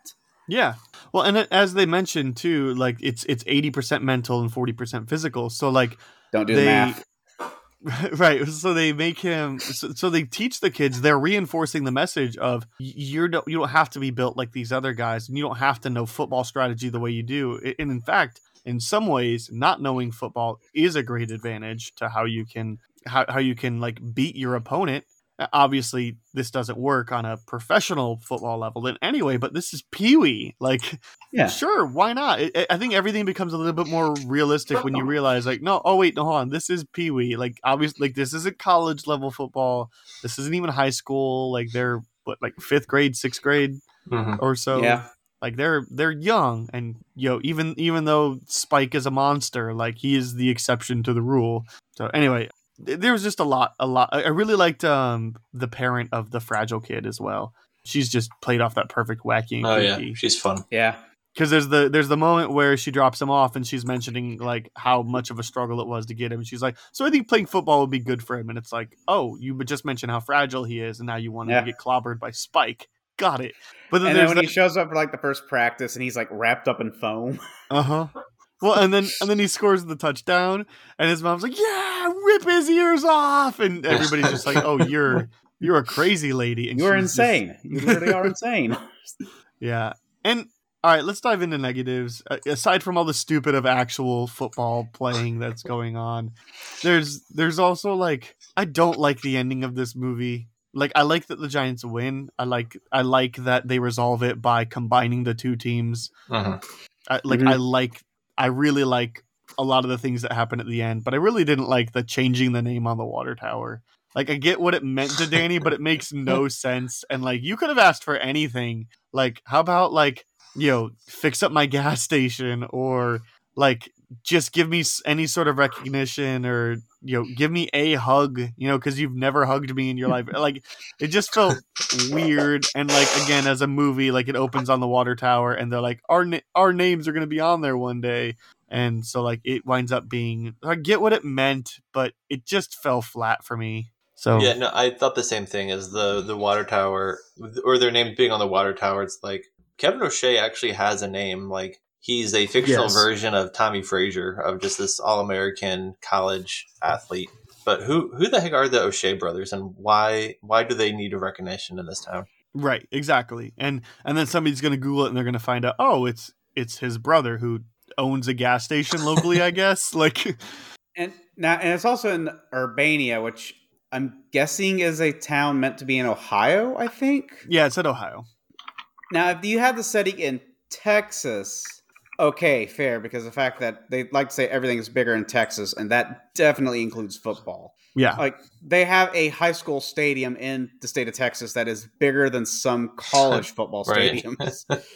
So it's like, if it's in Texas, okay, you can say the O'Shea brothers, because it's like, yeah, no, they're brothers that coached the Pee-wee team that's like dominated for like, at some point, like 5 years straight or something like that. But in Ohio, it's a little bit harder to justify. Mm-hmm. Well, in Ohio, there's significantly less going on. So when something happens of importance, you got to take advantage of it. Can't argue with that point. Yeah. Yeah. Let's see. We already mentioned fart jokes being a negative. Yeah. I don't like the Becky and Junior romance seems pretty forced. I mean, I get that they're just trying to... Like, I really liked it in the beginning where she's just like, Icebox doesn't like boys, but she does like that one. Like, I liked the kind of that interior struggle, but when it came time to them together and they're on the boat talking about French kissing and whatnot, like, I didn't like any of it. And I think it's just the way it's written. Like, this isn't written the way that kids talk about kissing. This is the way that adults write kids talk about kissing. Exactly. Yeah, that's what as I said as well. earlier, the fact that Junior's mom is Danny's childhood crush as well just comes off as just like, oh, this is going to be interesting. And if they are to be together, as the movie implies, Becky and Icebox can't be. Yep. Or Becky and Junior can't be. Yeah. Something is going to be odd about that. Uh-huh. Probably my biggest negative is just it felt early in the movie that like it started out kind of quick, like they have the tryouts. They have Icebox basically saying we're going to have our own team and getting the Giants started. But then from that point until the John Madden shows up, it just kind of feels like the movie slows down to me. Sure, it does. It just feels like it kind of slows down and just starts. That's when it really kind of just started losing me. It's like I get the scenes they're putting in there, what they're trying to do. It's just not. It's just like a good way to look at it in my mind. If they focused more on the kid whose dad is always traveling for business, I feel like that middle part might actually be a lot more interesting to watch. Because you have that conflict in there, and it's like, oh, this poor kid, he feels like his dad doesn't love him because his dad doesn't actually show up to anything. But it just overall felt slow in that point. Instead, the only thing we get is as Johnny's leaving the house after the intro, he just says, "Where's your dad? I was hoping to meet him. Oh, he's out of town for business." And then we don't see anything again until the game when his dad shows up. Yeah, he's like, "I'm gonna watch." Right. Yeah. You're right. The middle kind of drags a little bit, and maybe it's because like it's still trying to do like this weird like Becky and Junior romance while also like doing some other setup. You know, you got the Rick Moranis and Patty, her name, I think. I don't know, Junior's mom. Like you got a couple of different like working threads, and like we still spend a good amount of time with Ed O'Neill. Like you got a lot of things. You introduce Spike and all that, but it's just like. The movie should be more fun, like especially since we barely ever see the Giants practice. It's like a montage of the kids going through a boot camp, you know. But like when the Giants are there and they're having fun, but then they're trying to work in like some tension, and it's just like your first priority should be fun, especially because the way you win this game is by having fun. So like, you know, let's get a little bit less, you know, Spike and Becky going at it, and a little bit more, you know. Here, go put this football in the bathroom. Like, yeah, I mean, I'm fine with the Spike and Becky going at it. It's just the added layer of her being interested in Junior that just kind of kills that at the same time. Sure. And you could easily cut out 15, 20 minutes of that middle section. Because time passes by so quickly anyway, it really doesn't matter. You know, yeah. And a lot of Becky's stuff feels like it's really drawn out. Like you could just say, you could have it jump straight from the car wash scene where she sees the way that Junior kind of acts around her cousin, the cheerleader girl, and jump straight to Becky doing a cheerleader. You don't need the Spike conflict. Right. So yeah, you could easily cut out 15 minutes in the middle of the movie. Yeah. One other negative I have, and I'll let you guys then go on, is the scene where John Madden and the NFL players show up. It's like Danny just asks, like, "Do you have any advice?" Or is that? And he just all of a sudden John Madden just leaves. Yeah. I mean, he then immediately redeems himself and talks about it's like there's more to this game than just winning. But I feel like if you would cut out the part where he starts walking away and Danny's like, "Don't you have anything?" Yeah. He tells him good luck, and like that's all. Yeah. But just like give him something. Yeah. If he has that moment of like there's more to this game than just winning, and then like pats him on the shoulder and says good luck and goes, I'm fine with that. Yeah. But I think they had like flip-flopped on me, and it just didn't work. No. Yeah. It was a weird scene. Yeah. It was a weird scene, but especially because the way they introduce it is we're lost and we got to get to Akron real fast, to wherever real fast. Canton. No, it's not Akron. Canton. It's Canton, Ohio. We got to get to Canton really fast. Let's stop and do a few hours of training with this Pee Wee team. Sure. Like, yeah. You know, because they're like, we're lost and we really got to get there. And it's like, I totally like the way they set it up. The whole thing just feels disjointed and fine. Oh yeah. You know, it's just like when Wayne Gretzky appears in Mighty Ducks 2. Fine. You know. Yeah. Not mad about it. Yes, it's disjointed, but I'm still happy it's here. You know, I'm still happy that John Madden agreed to do this to show up in the movie. Yeah. And he does with the map the very John Madden kind of thing where he just like is drawing on it like he would do on like Sunday football games. It's just I'm here for this. This is great. Yeah, it was a nice touch, and you know, of course, I don't know if you guys know, but John Madden is notoriously always uses his bus or he doesn't fly anywhere. So I nice know that, and yeah, I know the story behind that as well. And I'm not going to go into it because it's actually a really tragic story, but he had a very good reason why he was alive as to why he did not ever want to fly. Yeah. I Also, I guess my other biggest negative about the movie is the biggest accomplishment that we know that Kevin O'Shea ever completes is he gets the Heisman Trophy in college. Right. Like that's the biggest accomplishment that we know of. Like as far as we know, he never made it to the NFL. He was never we don't even know what position he was. Like he plays quarterback in the like flashbacks, but like you have 5 kids playing. Like yeah, your quarterback is also your linebacker, is also your defensive end. Like, you know, these are all football terms, I think. Yeah, you're doing great. Thanks. So it's one of those that like his greatest achievement, as far as we know, is he won the Heisman in college, which is a great accomplishment. And this town is a relatively small town in Ohio, so I have no doubt that they would really appreciate, you know, his legacy as part of this town. But it's not anywhere near as big of a legacy as the movie treats it. Like maybe if he would have gone on to, you know, be a part of the '85 Bears winning the Super Bowl, I mean that timeline would have worked out too, you know, because 1994, like, or I guess I don't know if the Bengals won any time, but that'd be an Ohio thing. So like that might feel better, you know, because Cincinnati, you know, Ohio. So like I don't know. Or I guess even Cleveland. Wow, Ohio has 2 teams? How? Bengals have made the Super Bowl twice. Yeah. I know either way, this isn't Joe Montana's hometown, or this isn't, you know, Walter Payton or any of Dan Marino, any of these people who are considered like Terry Bradshaw. Like this isn't that. This is a guy that went to college, was really good, and as far as we know, that's it. There's no mention of how his career was cut short because of an injury or anything. But this guy is treated like he was the freaking president of the world. Like, you know, and again with that like state and local cops thing, like they called state cops instead of local because locals would have just been like, you know, whatever. But but state police don't care who he is. He's spying on kids. So it's to the point that it's so ridiculously unbelievable. Yeah. Yeah. By the way, the Bengals have won the conference championship 3 times, the AFC in 81 and 88 and then last year. So if he was on one of the 80s Bengals teams, yeah, that timeline would work too. Yeah, exactly. Then again, he could have had a Ryan Leaf-esque career where it's like, oh, he's a really highly touted prospect coming out of college. He gets to the pro level and just flames out. And as far as we know, that's his story because his greatest achievement is Heisman. So like, it would as far also as we know, why he owns a car flamed dealership. out. Right. So as far as we know, he went to the NFL and was an embarrassment and moved back home. Like, yeah. And that's not a legacy you really like. So nope. Take his name off of your water tower. So it was just exaggerated and whatever. It's a kid's movie, but it was too much. I know. I think peaking in college is fine. Like, I don't feel like I needed an explanation of why he's not a pro.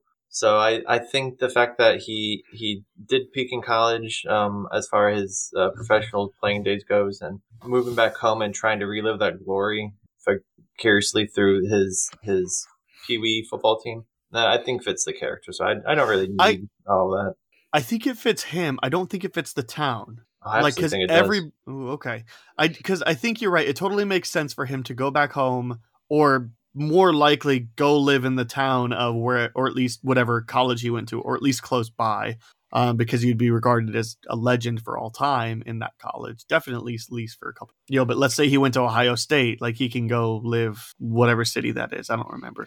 Yeah, I mean, I got the idea that Urbania is a very small town. And I think that's why I can forgive him for not caring about the lack of a pro career, is because they're just so proud to have this person who had so many accomplishments outside of this town where everybody seems to know each other. And maybe again, to me, he feels like the kind of guy that the town is sick of, because like you in one of the first scenes we meet him in, he's talking to the guys in the diner and he's telling the story that he probably tells every single person at every single gathering. And they even like joke around. They're like, it was 2 seconds now. I thought it was 3. Oh, you said it was 4 earlier. Like he's clearly told this story 100 times. Like, yeah.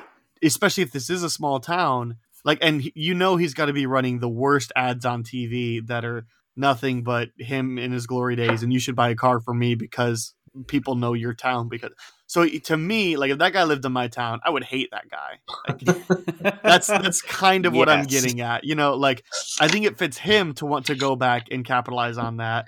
And I think some of the town, you know, maybe your old guys at the diner or whatever, but like the town universally adores his accomplishments and doesn't care when he's a total dick to Pee-wee football kids. Like, yeah.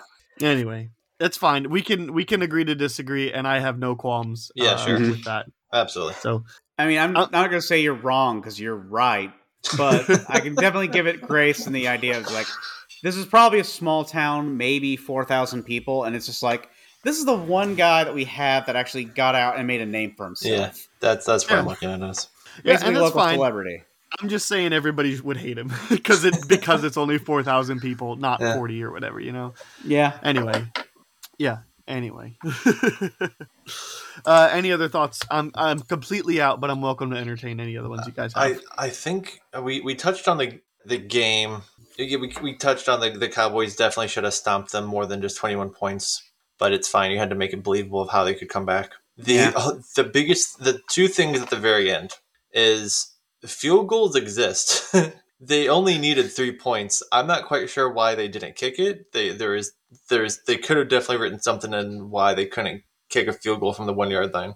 Sure. Why did they need a touchdown? That made no sense. I definitely see what you're saying there. They had a situation like when I was in high school, and we had a rival team that we could never seem to beat. But whenever they scored a touchdown, they always went for 2 because they did not have a field goal kicker. Well, if you put something like that in there where they have no one who can kick the football, fine. I'll give you that. But they have somebody that can do the kickoff return though. Like they've kicked 3 extra points. 3 extra points. So they've got somebody who can kick from at least the 1 yard line. So it's just one of those things that, okay, it's just movie has to movie. So how about during the last kick, during the last extra point, or during the end of the first half or whatever, their kicker slipped and twisted his ankle. Yeah. So now they don't have anybody to kick. Right. Like, anything, because you're right, it was dumb, and you know it's just his ego. He's going for a win because other than that, the record book is going to show that his team almost lost. Won by 3 at a field goal buzzer beater. But yes, exactly. I know. Yes. And then they showed Spike getting the ball on the play that Danny figured out, and as he's running, he sees 3 giants just like in front of him. And turns around. It's like at no point did we see Spike would have just mowed through them. Like he would have just put his shoulders down and drove through them. He wouldn't have been scared of them at the 1 yard line.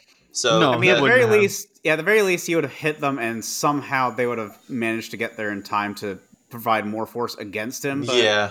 There's no way he's just like, oh no, and turns. All right. Yes. Or he would have just jumped over them, or literally anything. Stopped, juked him out. Like, you're right, there's no reason he would have stopped, especially because it wasn't like it was Icebox and 2 other strong kids. It was like the frail scrawny one, right, and Rad Dad, and like the fat kid. So like it's fine. So I think the movie was really well written, really fun up until honestly like those last few football plays where they had to come up with the reasons of the Giants getting only 1 more play, and right, the Giants only get 1 more play and running the annexation of Puerto Rico. Which is a wonderful name for a play. Yeah,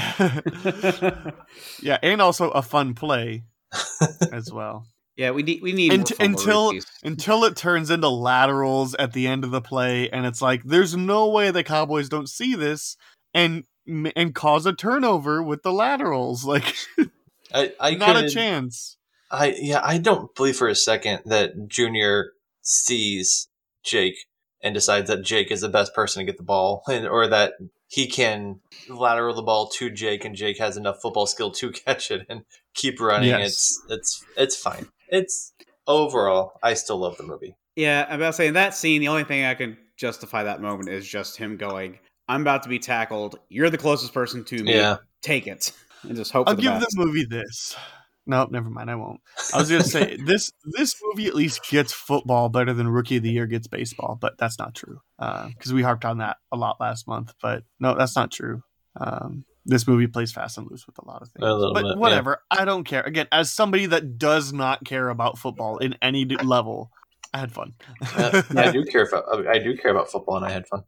Yeah, I care about football from the top of the show, and even like I said, even though I didn't like it nearly as much as you guys, it's still fun. Yeah, I am absolutely recommending you check this out if you have it fondly in your childhood, or if you have kids, or honestly, like if you've never seen it and you're just wanting a good, sit on the couch and like you take a vacation day from work, or like a Saturday morning or something like that, and you're tired of watching all the bleak stuff that's on TV right now, and you just want a good pick me up. Like, yeah, I would say check this one out.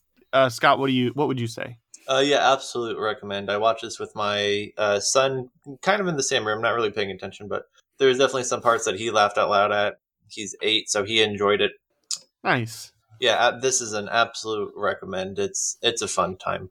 Joseph? Yeah, I would definitely say if you have kids, this is probably the perfect movie to put on to watch it with them. If you don't, or you're just watching something for the sake of watching it, you can still have fun. Just don't go into the movie expecting it to be as good as you remember it being. Just go in expecting to have fun, and you will not go wrong. I certainly don't like this movie as much as I did when I was 8, but yeah, I really like this movie still. So that's fair. Yeah. Okay, so we'll move on then for our B plot. We are going to plot out a Little Giants sequel. The only clarifications I gave you guys was some sort of time jump. I said present day, but I was thinking 1994. If these kids are 10, that makes them 40s. I guess that makes them about the parents' age, which maybe is a little too old for what you want, but like you can be creative with that. So the only parameters I gave it was modern era, as well as it has to include Becky Jr. and Spike. Mm-hmm. That's all I care about. So let me hear your pitches, and this will be fun too because I have an idea of where I want to go. I just don't quite know how to piece everything together. So I'm just going to form it together in real time. But for that reason, I'll go last. Let's see. Joseph, you seem to like the movie the least. So let's see how you're going to make a sequel to this movie. Well, in my mind, at some point, Kevin and Danny are no longer the coaches of the Pee Wee team. I don't know exactly why that would be the case. For some reason, I'm also thinking in the YouTube series pitch meeting, but it's like, wouldn't they still be in town? And it's because the other guy just going, hey, shut up, and then goes to the next thing. Sure.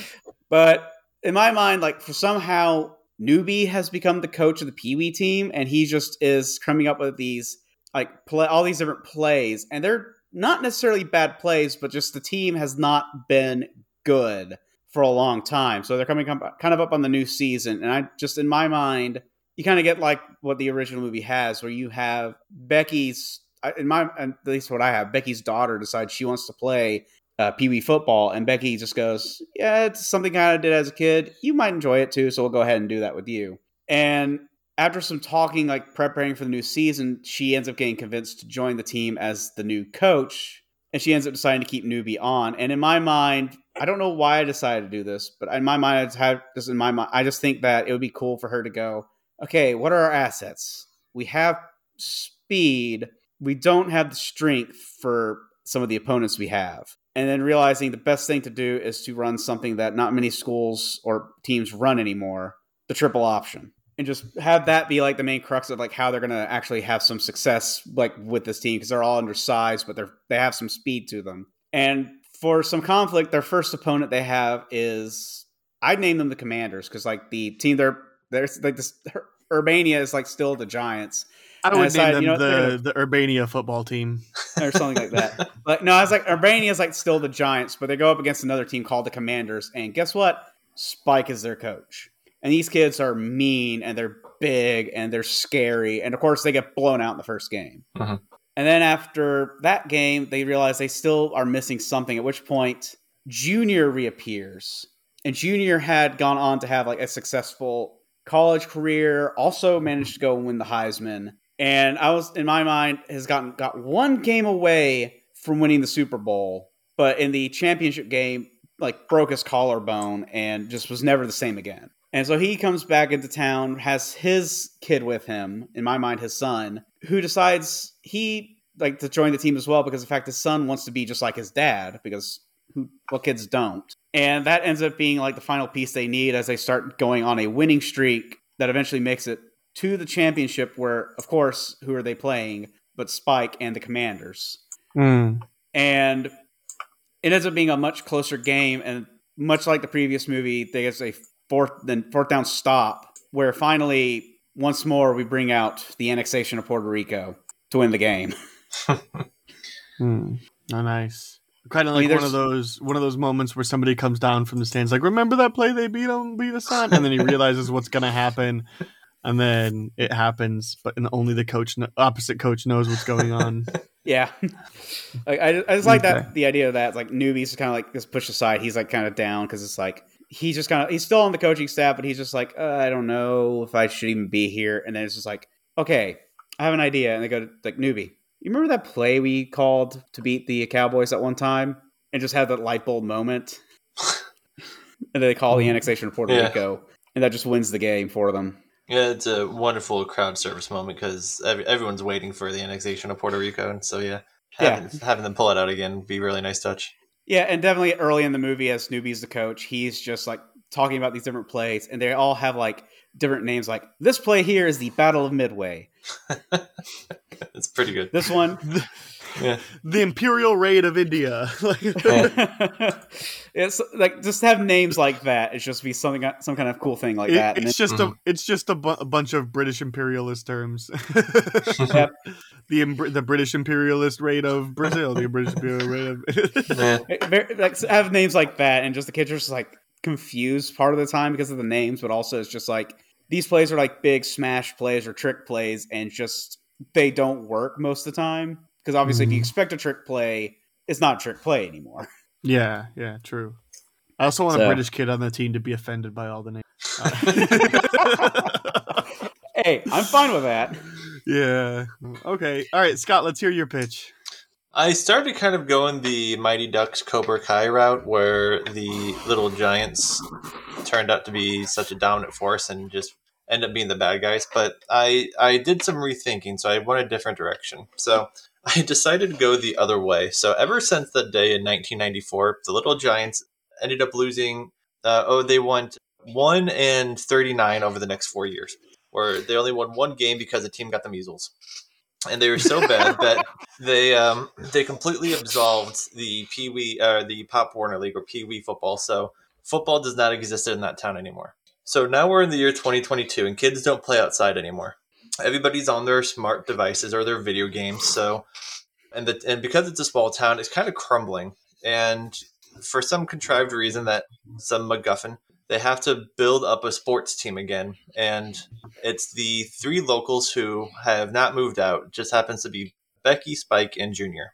I've got Becky being played by Florence Pugh, because I think anytime I cast something, it's probably going to be Florence Pugh. I got Junior as Devon Sawa is still a viable actor, so you could bring Devon Sawa back. You know, in all honesty, I thought for all three characters for a brief moment of just recasting the original three. Oh, yeah. I also went with, I thought, and this will make sense later, that Will Friedle, who played Eric Matthews in Boy Meets World, thought would be good in a junior role. And then Spike, I thought would be really fun if he was played by Paul Walter Hauser. So instead of some meathead, Spike just goes into an incredible depression. He gets caught up in all the new age technology. He's a gamer now. He really let himself go. He watches football, but from the armchair in his living room. Not quite the star that he always set out to be. So I just thought there would be a nice contrast there. So the three of them having to build a football team full of kids who don't want to be outside anymore, and showing them how they can use their skills from whatever they do online.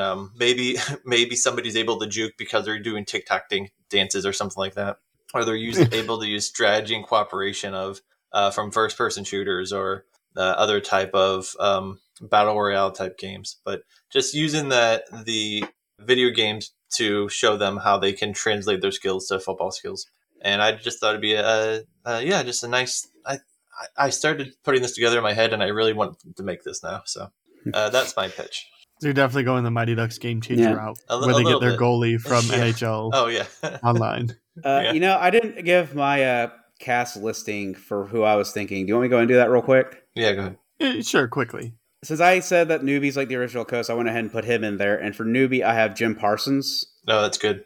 Just because the fact is, like, Newbie's that really nerdy character who doesn't play, but he just comes up with the different plays. For Icebox, I was just kind of looking at like actresses who would be about the same age as the ones that are in the kids that are in that are actually in the original movie, based on like their age now. And I decided just to go with Anne Hathaway. It's just pretty good. Something about that's kind of like spoke to me is just like the kind of coming back to her hometown, like having fond memories and stuff like that. For Junior, I decided to go with John Krasinski. Yeah, because he very much has that, especially now, has that like big time football player feel to him, especially with some of his I don't call it Rainbow Six. I know that's not right. Jack Ryan. Yeah. Yeah. But especially with that kind of stuff, he has that vibe. And for Spike, because in my mind, Spike had the same kind of track that Kevin did, where he got big in college, got to the pros, flamed out, so he's back in like Ohio, just being the whole like big time Pee Wee head coach. I have him as a Roman Reigns. Because I was thinking like he needs to be like this big, intimidating, tough guy kind of thing. I like it. And I know Roman Reigns can pull that off. Yeah. Nice. I think if you're looking for the age range, though, I think Batista might be pretty good for that. Dave Bautista's actually a lot older than you think. Because I think he's in his 50s, right? No, I think he's older than that. There's no way he's in his 60s. Born January 18th, 1969. He's 53. Yeah, that's about right. Yeah. Okay, I think I've got this sorted out. Okay. All right. My movie is going to be... Look, in actuality, I know I said this movie was a lot of fun, and that's why it worked so well. But the problem is when coming up for an idea, I mean, I couldn't really think of a fun idea other than just like, oh, that would be interesting. So my movie's not necessarily very fun, and that's a downside, a negative. Already, I know I don't want this movie to be made. But my idea started when there was a moment where it's during the French kissing scene where Becky and Junior are on the boat and they're talking about that. And we already said it just kind of doesn't work. Mm-hmm. So there's a moment where Junior says, if I wanted to practice kissing, I would practice on, and then Becky cuts him off. So I thought, what if Junior's gay and he doesn't know how to tell Becky? That's where this started. Because Becky cuts him off. So I'm just like, what if he doesn't know how to say? But what if he is? Okay. Or at least bisexual, Yeah. So something. Either way. So Becky and Junior are not together. Nor will they be. So we're starting off there. Spike is going to be a big player in this movie because Spike got so aggravated by the Giants' loss that he wound up become even a bigger monster than he actually was. Wound up also going to play at a really big college and won the Heisman Trophy, and whatever accolades you want to give him, Spike had a very successful career to where he goes back to coach football. I don't know that this will be Pee Wee. I think this maybe is going to be more like high school level football. I think that fits. I think, yeah. I mean, because, yeah, I think we get some high school level football. Again, if it's a little bit more serious. Anyway, Spike goes back around the area. It's not going to be the city, though. He's not going to be in Urbania. It's going to be in the county. And so Spike is now the coach of a high school team in a bigger city, and let's just say Urbania is a suburb. I have no idea if Urbania is a real city. I doubt it. But let's just say Urbania is a suburb, 20 minutes away from wherever Ohio State is. And so, and Spike went to Ohio State. And then, so Spike is doing a high school, where Ohio State is. Yeah, Columbus specifically. Columbus. Okay, I couldn't remember. And I didn't want to be football wrong. Guy right here. We're tied for second with Ohio State, ironically enough.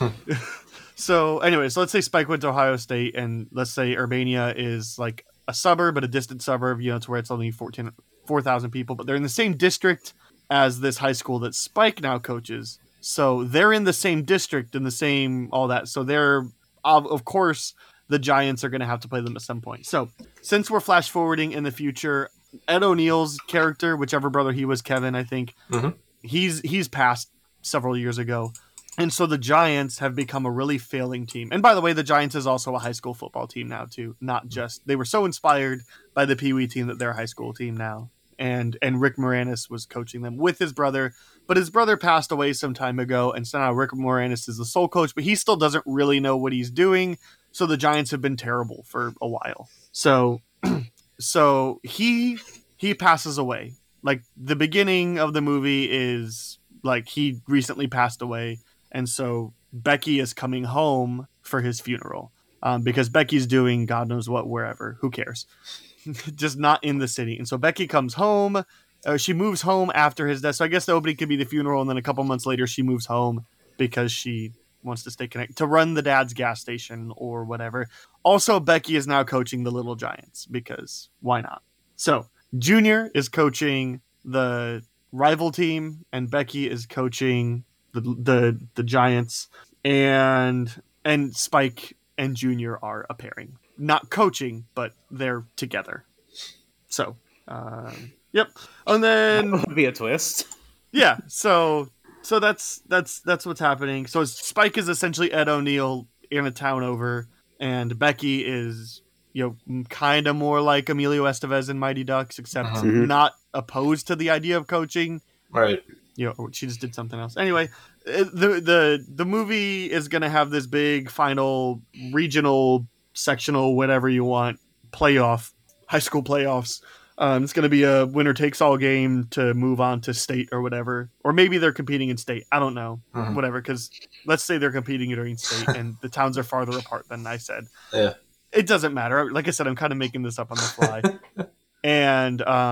And Spike, who was a good guy, who turned into a good guy, had plenty of character growth between the Little Giants and this movie, which is why Junior decided, to give Spike a chance, because Spike was a douche in the first movie. So anyway, Spike has had a ton of character growth.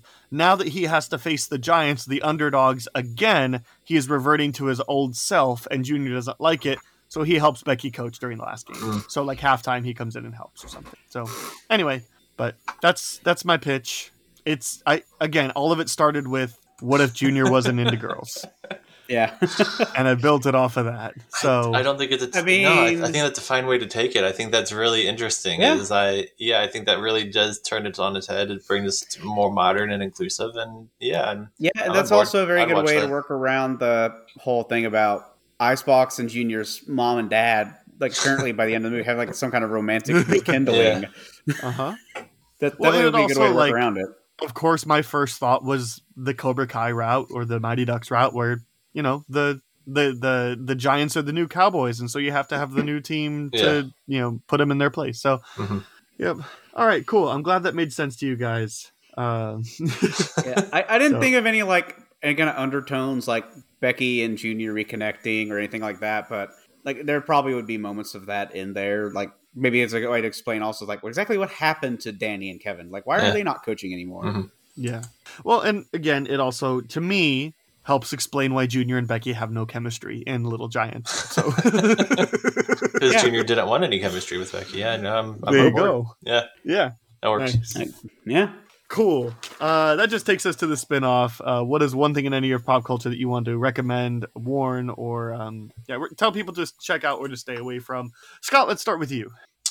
So I found a rewatch podcast for Boy Meets World, and I've tried to get into rewatch podcasts in the past. Office Ladies did it, but that kind of fell off for me. Sure. Real Doctors or Fake Doctors, Real Friends for Scrubs. Kind of didn't quite know what they were going to be either. Too many ads. I stopped. Yeah, then they spent like half an hour talking to fans, and I'm just like, that's nice for the fans, but I don't want to hear from them. It's always sunny. I tried to do that. It's Always Sunny, but that's not really a rewatch podcast, which is a podcast in and of itself, which is fine. But I follow them on TikTok. They have a lot of fun. I like that. No, that's a podcast I'll definitely go back and listen to. But as far as rewatch, it doesn't hit the mark. As far as the epitome of awesome rewatch podcasts, Pod Meets World, hosted by Daniel Fishel, Will Friedle, and Ryder Strong, is amazing. They will watch an episode and they will actually tear that episode down if it's not good.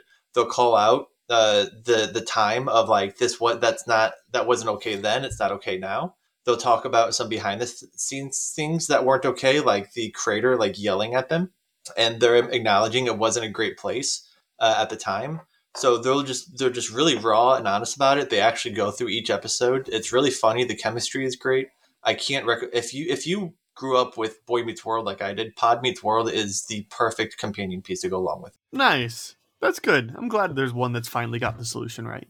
Yeah. Yeah. I was like, if I could listen to that Fake Doctors, Real Friends one, like without their ads, I would. But there's like 6 ad reels that are like 2.5 minutes long each. It was annoying. This one, Pod Meets World does have a lot of ads, but I honestly think that it's worth it.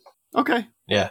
Cool. Joseph, what about you? Well, part of me wants to recommend watching the Tennessee-Georgia game this weekend, but I know not everyone's a football fan, so I'll steer away from that and give it kind of a multi-part recommend. I talked about it at the beginning of the show, but recently I just finished an audiobook for All Quiet on the Western Front.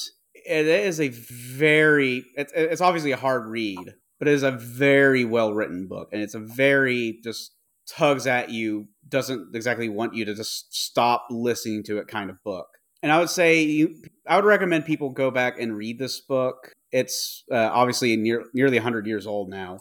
And then kind of go and look at some of the war poetry by some of the, I know of British troops that specifically served in the First World War who wrote poetry about their service. And just read that as well. Like Wilfred Owen, Siegfried Sassoon, just finding some of their works and just reading them and just, in a way, getting an understanding of just exactly like how the people who actually were there felt during the conflicts. As my cat decides she wants to get in the screen. But yeah, that's my recommend. Just find a copy of All Quiet on the Western Front, give it a read, and just kind of look for some of that war poetry that came out during and after the First World War. Okay, cool. I would be interested in that. I'll check that out. Scott, if I grew up with Boy Meets World, I would check out Pod Meets World as well. But I missed the mark, unfortunately. So I'm sure it's great, though, and I'm sure lots of people listening will love it. Oh, I hope so. Me and my wife, a week ago, a couple nights ago, were trying to find a movie to watch. And we had a limited time, so it was one of those had to make a quick decision. So she kind of told me a couple of things that she was interested in, like in terms of genre. And so I pulled out a couple options.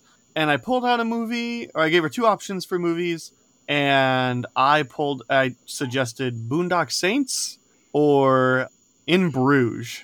Because she said she kind of wanted a little bit more of an action-y movie, but something that isn't too long. But I wanted something maybe a little more heady. And I was like, she's never seen Boondock Saints. I told her essentially it's the quintessential college guy movie, and it's a fun time. It's stupid, but it's fun, but it takes itself seriously. And then I told her In Bruges is a dramatic comedy, black comedy really, about 2 hitmen that are hiding out in a town after a hit gone wrong. And she said, pick between the 2. I'm kind of like 50-50. I don't really care. I've not seen either of them. And so I said, okay, we're going to watch In Bruges. And as I walk over to my Xbox to put the disc in, I decide, you know what? In Bruges is a very not action-y movie. And I know Abby's going to fall asleep or get bored because of the frame of mind she's in. So what's a similar movie that I could put on that she would stay awake through? So I pulled out 7 Psychopaths, also written by Martin McDonagh, and showed her 7 Psychopaths, and I adore this movie. I've seen it before 2 or 3 times. She wound up falling asleep, naturally, but I just really like this movie, and I think it's the inferior movie in Martin McDonagh's catalog, with In Bruges and 3 Billboards being the other ones. It is the least good of the 3 of those, but those 2 are incredible films, and I have yet to see Banshees because it's not in my area yet. I mean, as soon as it is, I'll be there. So I love 7 Psychopaths. If you haven't seen it yet, you are missing out, especially if you are one of those people that loves screenwriting and specifically is like, oh, I really like Quentin Tarantino's screenwriting and stuff like that, and you haven't seen a Martin McDonagh movie. Yeah, change that.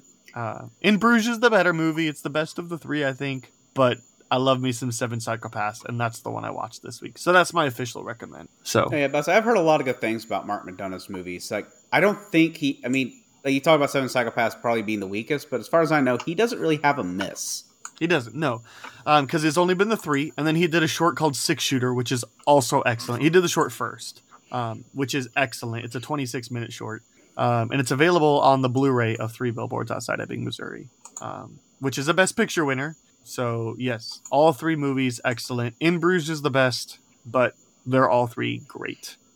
So, I would say, actually, I might even recommend 7 Psychopaths first, because you'll kind of know what you're getting into, like when you watch it, and then it will help you appreciate In Bruges more. you'll kind of know what to expect as opposed to thinking, oh, it's a movie about two hitmen. It is, but it's not. And Three Billboards is just a serious film that's remarkable.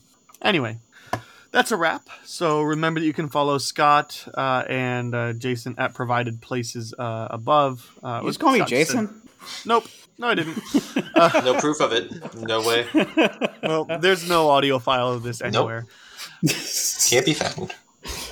Scott and Joseph, which Joseph just said check out Sif Pop stuff, but sorry, Scott said I'll have Joseph's Twitter linked in the episode description. You can check out Scott's stuff on sifpop.com. And remember, you can follow me on Letterboxd or Twitter at Schweitcastle. And quick reminder that Sif Pop Writers Room is part of the Studio DNA network. You can check out other great shows at studiodna.media or by searching Studio DNA in your podcast player. And if you want to write for sifpop.com or you want to get in contact, send some feedback for the show, question explored during the B-plot, anything like that, email writersroom at sifpop.com. And please don't forget to leave us a review on Apple Podcasts if you're listening over there. Next week, I'm talking a comic book film with Joe. I regret to inform everybody that I don't have anything selected with him yet. I will tweet it from the Sif Pop account. So in case you're one of those people that follows along and want to watch something before we get it figured out, I will have it tweeted by the time this episode comes out, if not a little sooner, just so people can prepare, that like to prepare. And then next month in Nostalgia, I'll have Alex on as a guest. If I had to take a guess, probably getting around to Shrek the Third, because we've already covered 1, 2, and Puss in Boots.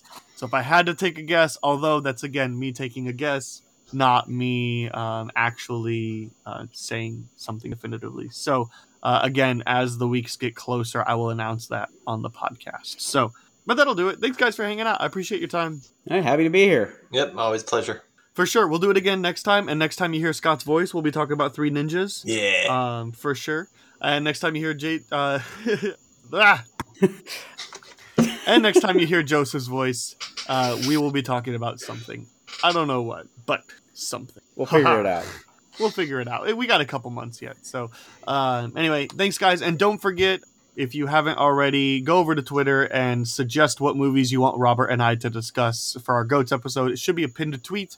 Reply on what you want us to put in the brackets that we will determine on the next GOATS episode. So head over there and we'll see you next time.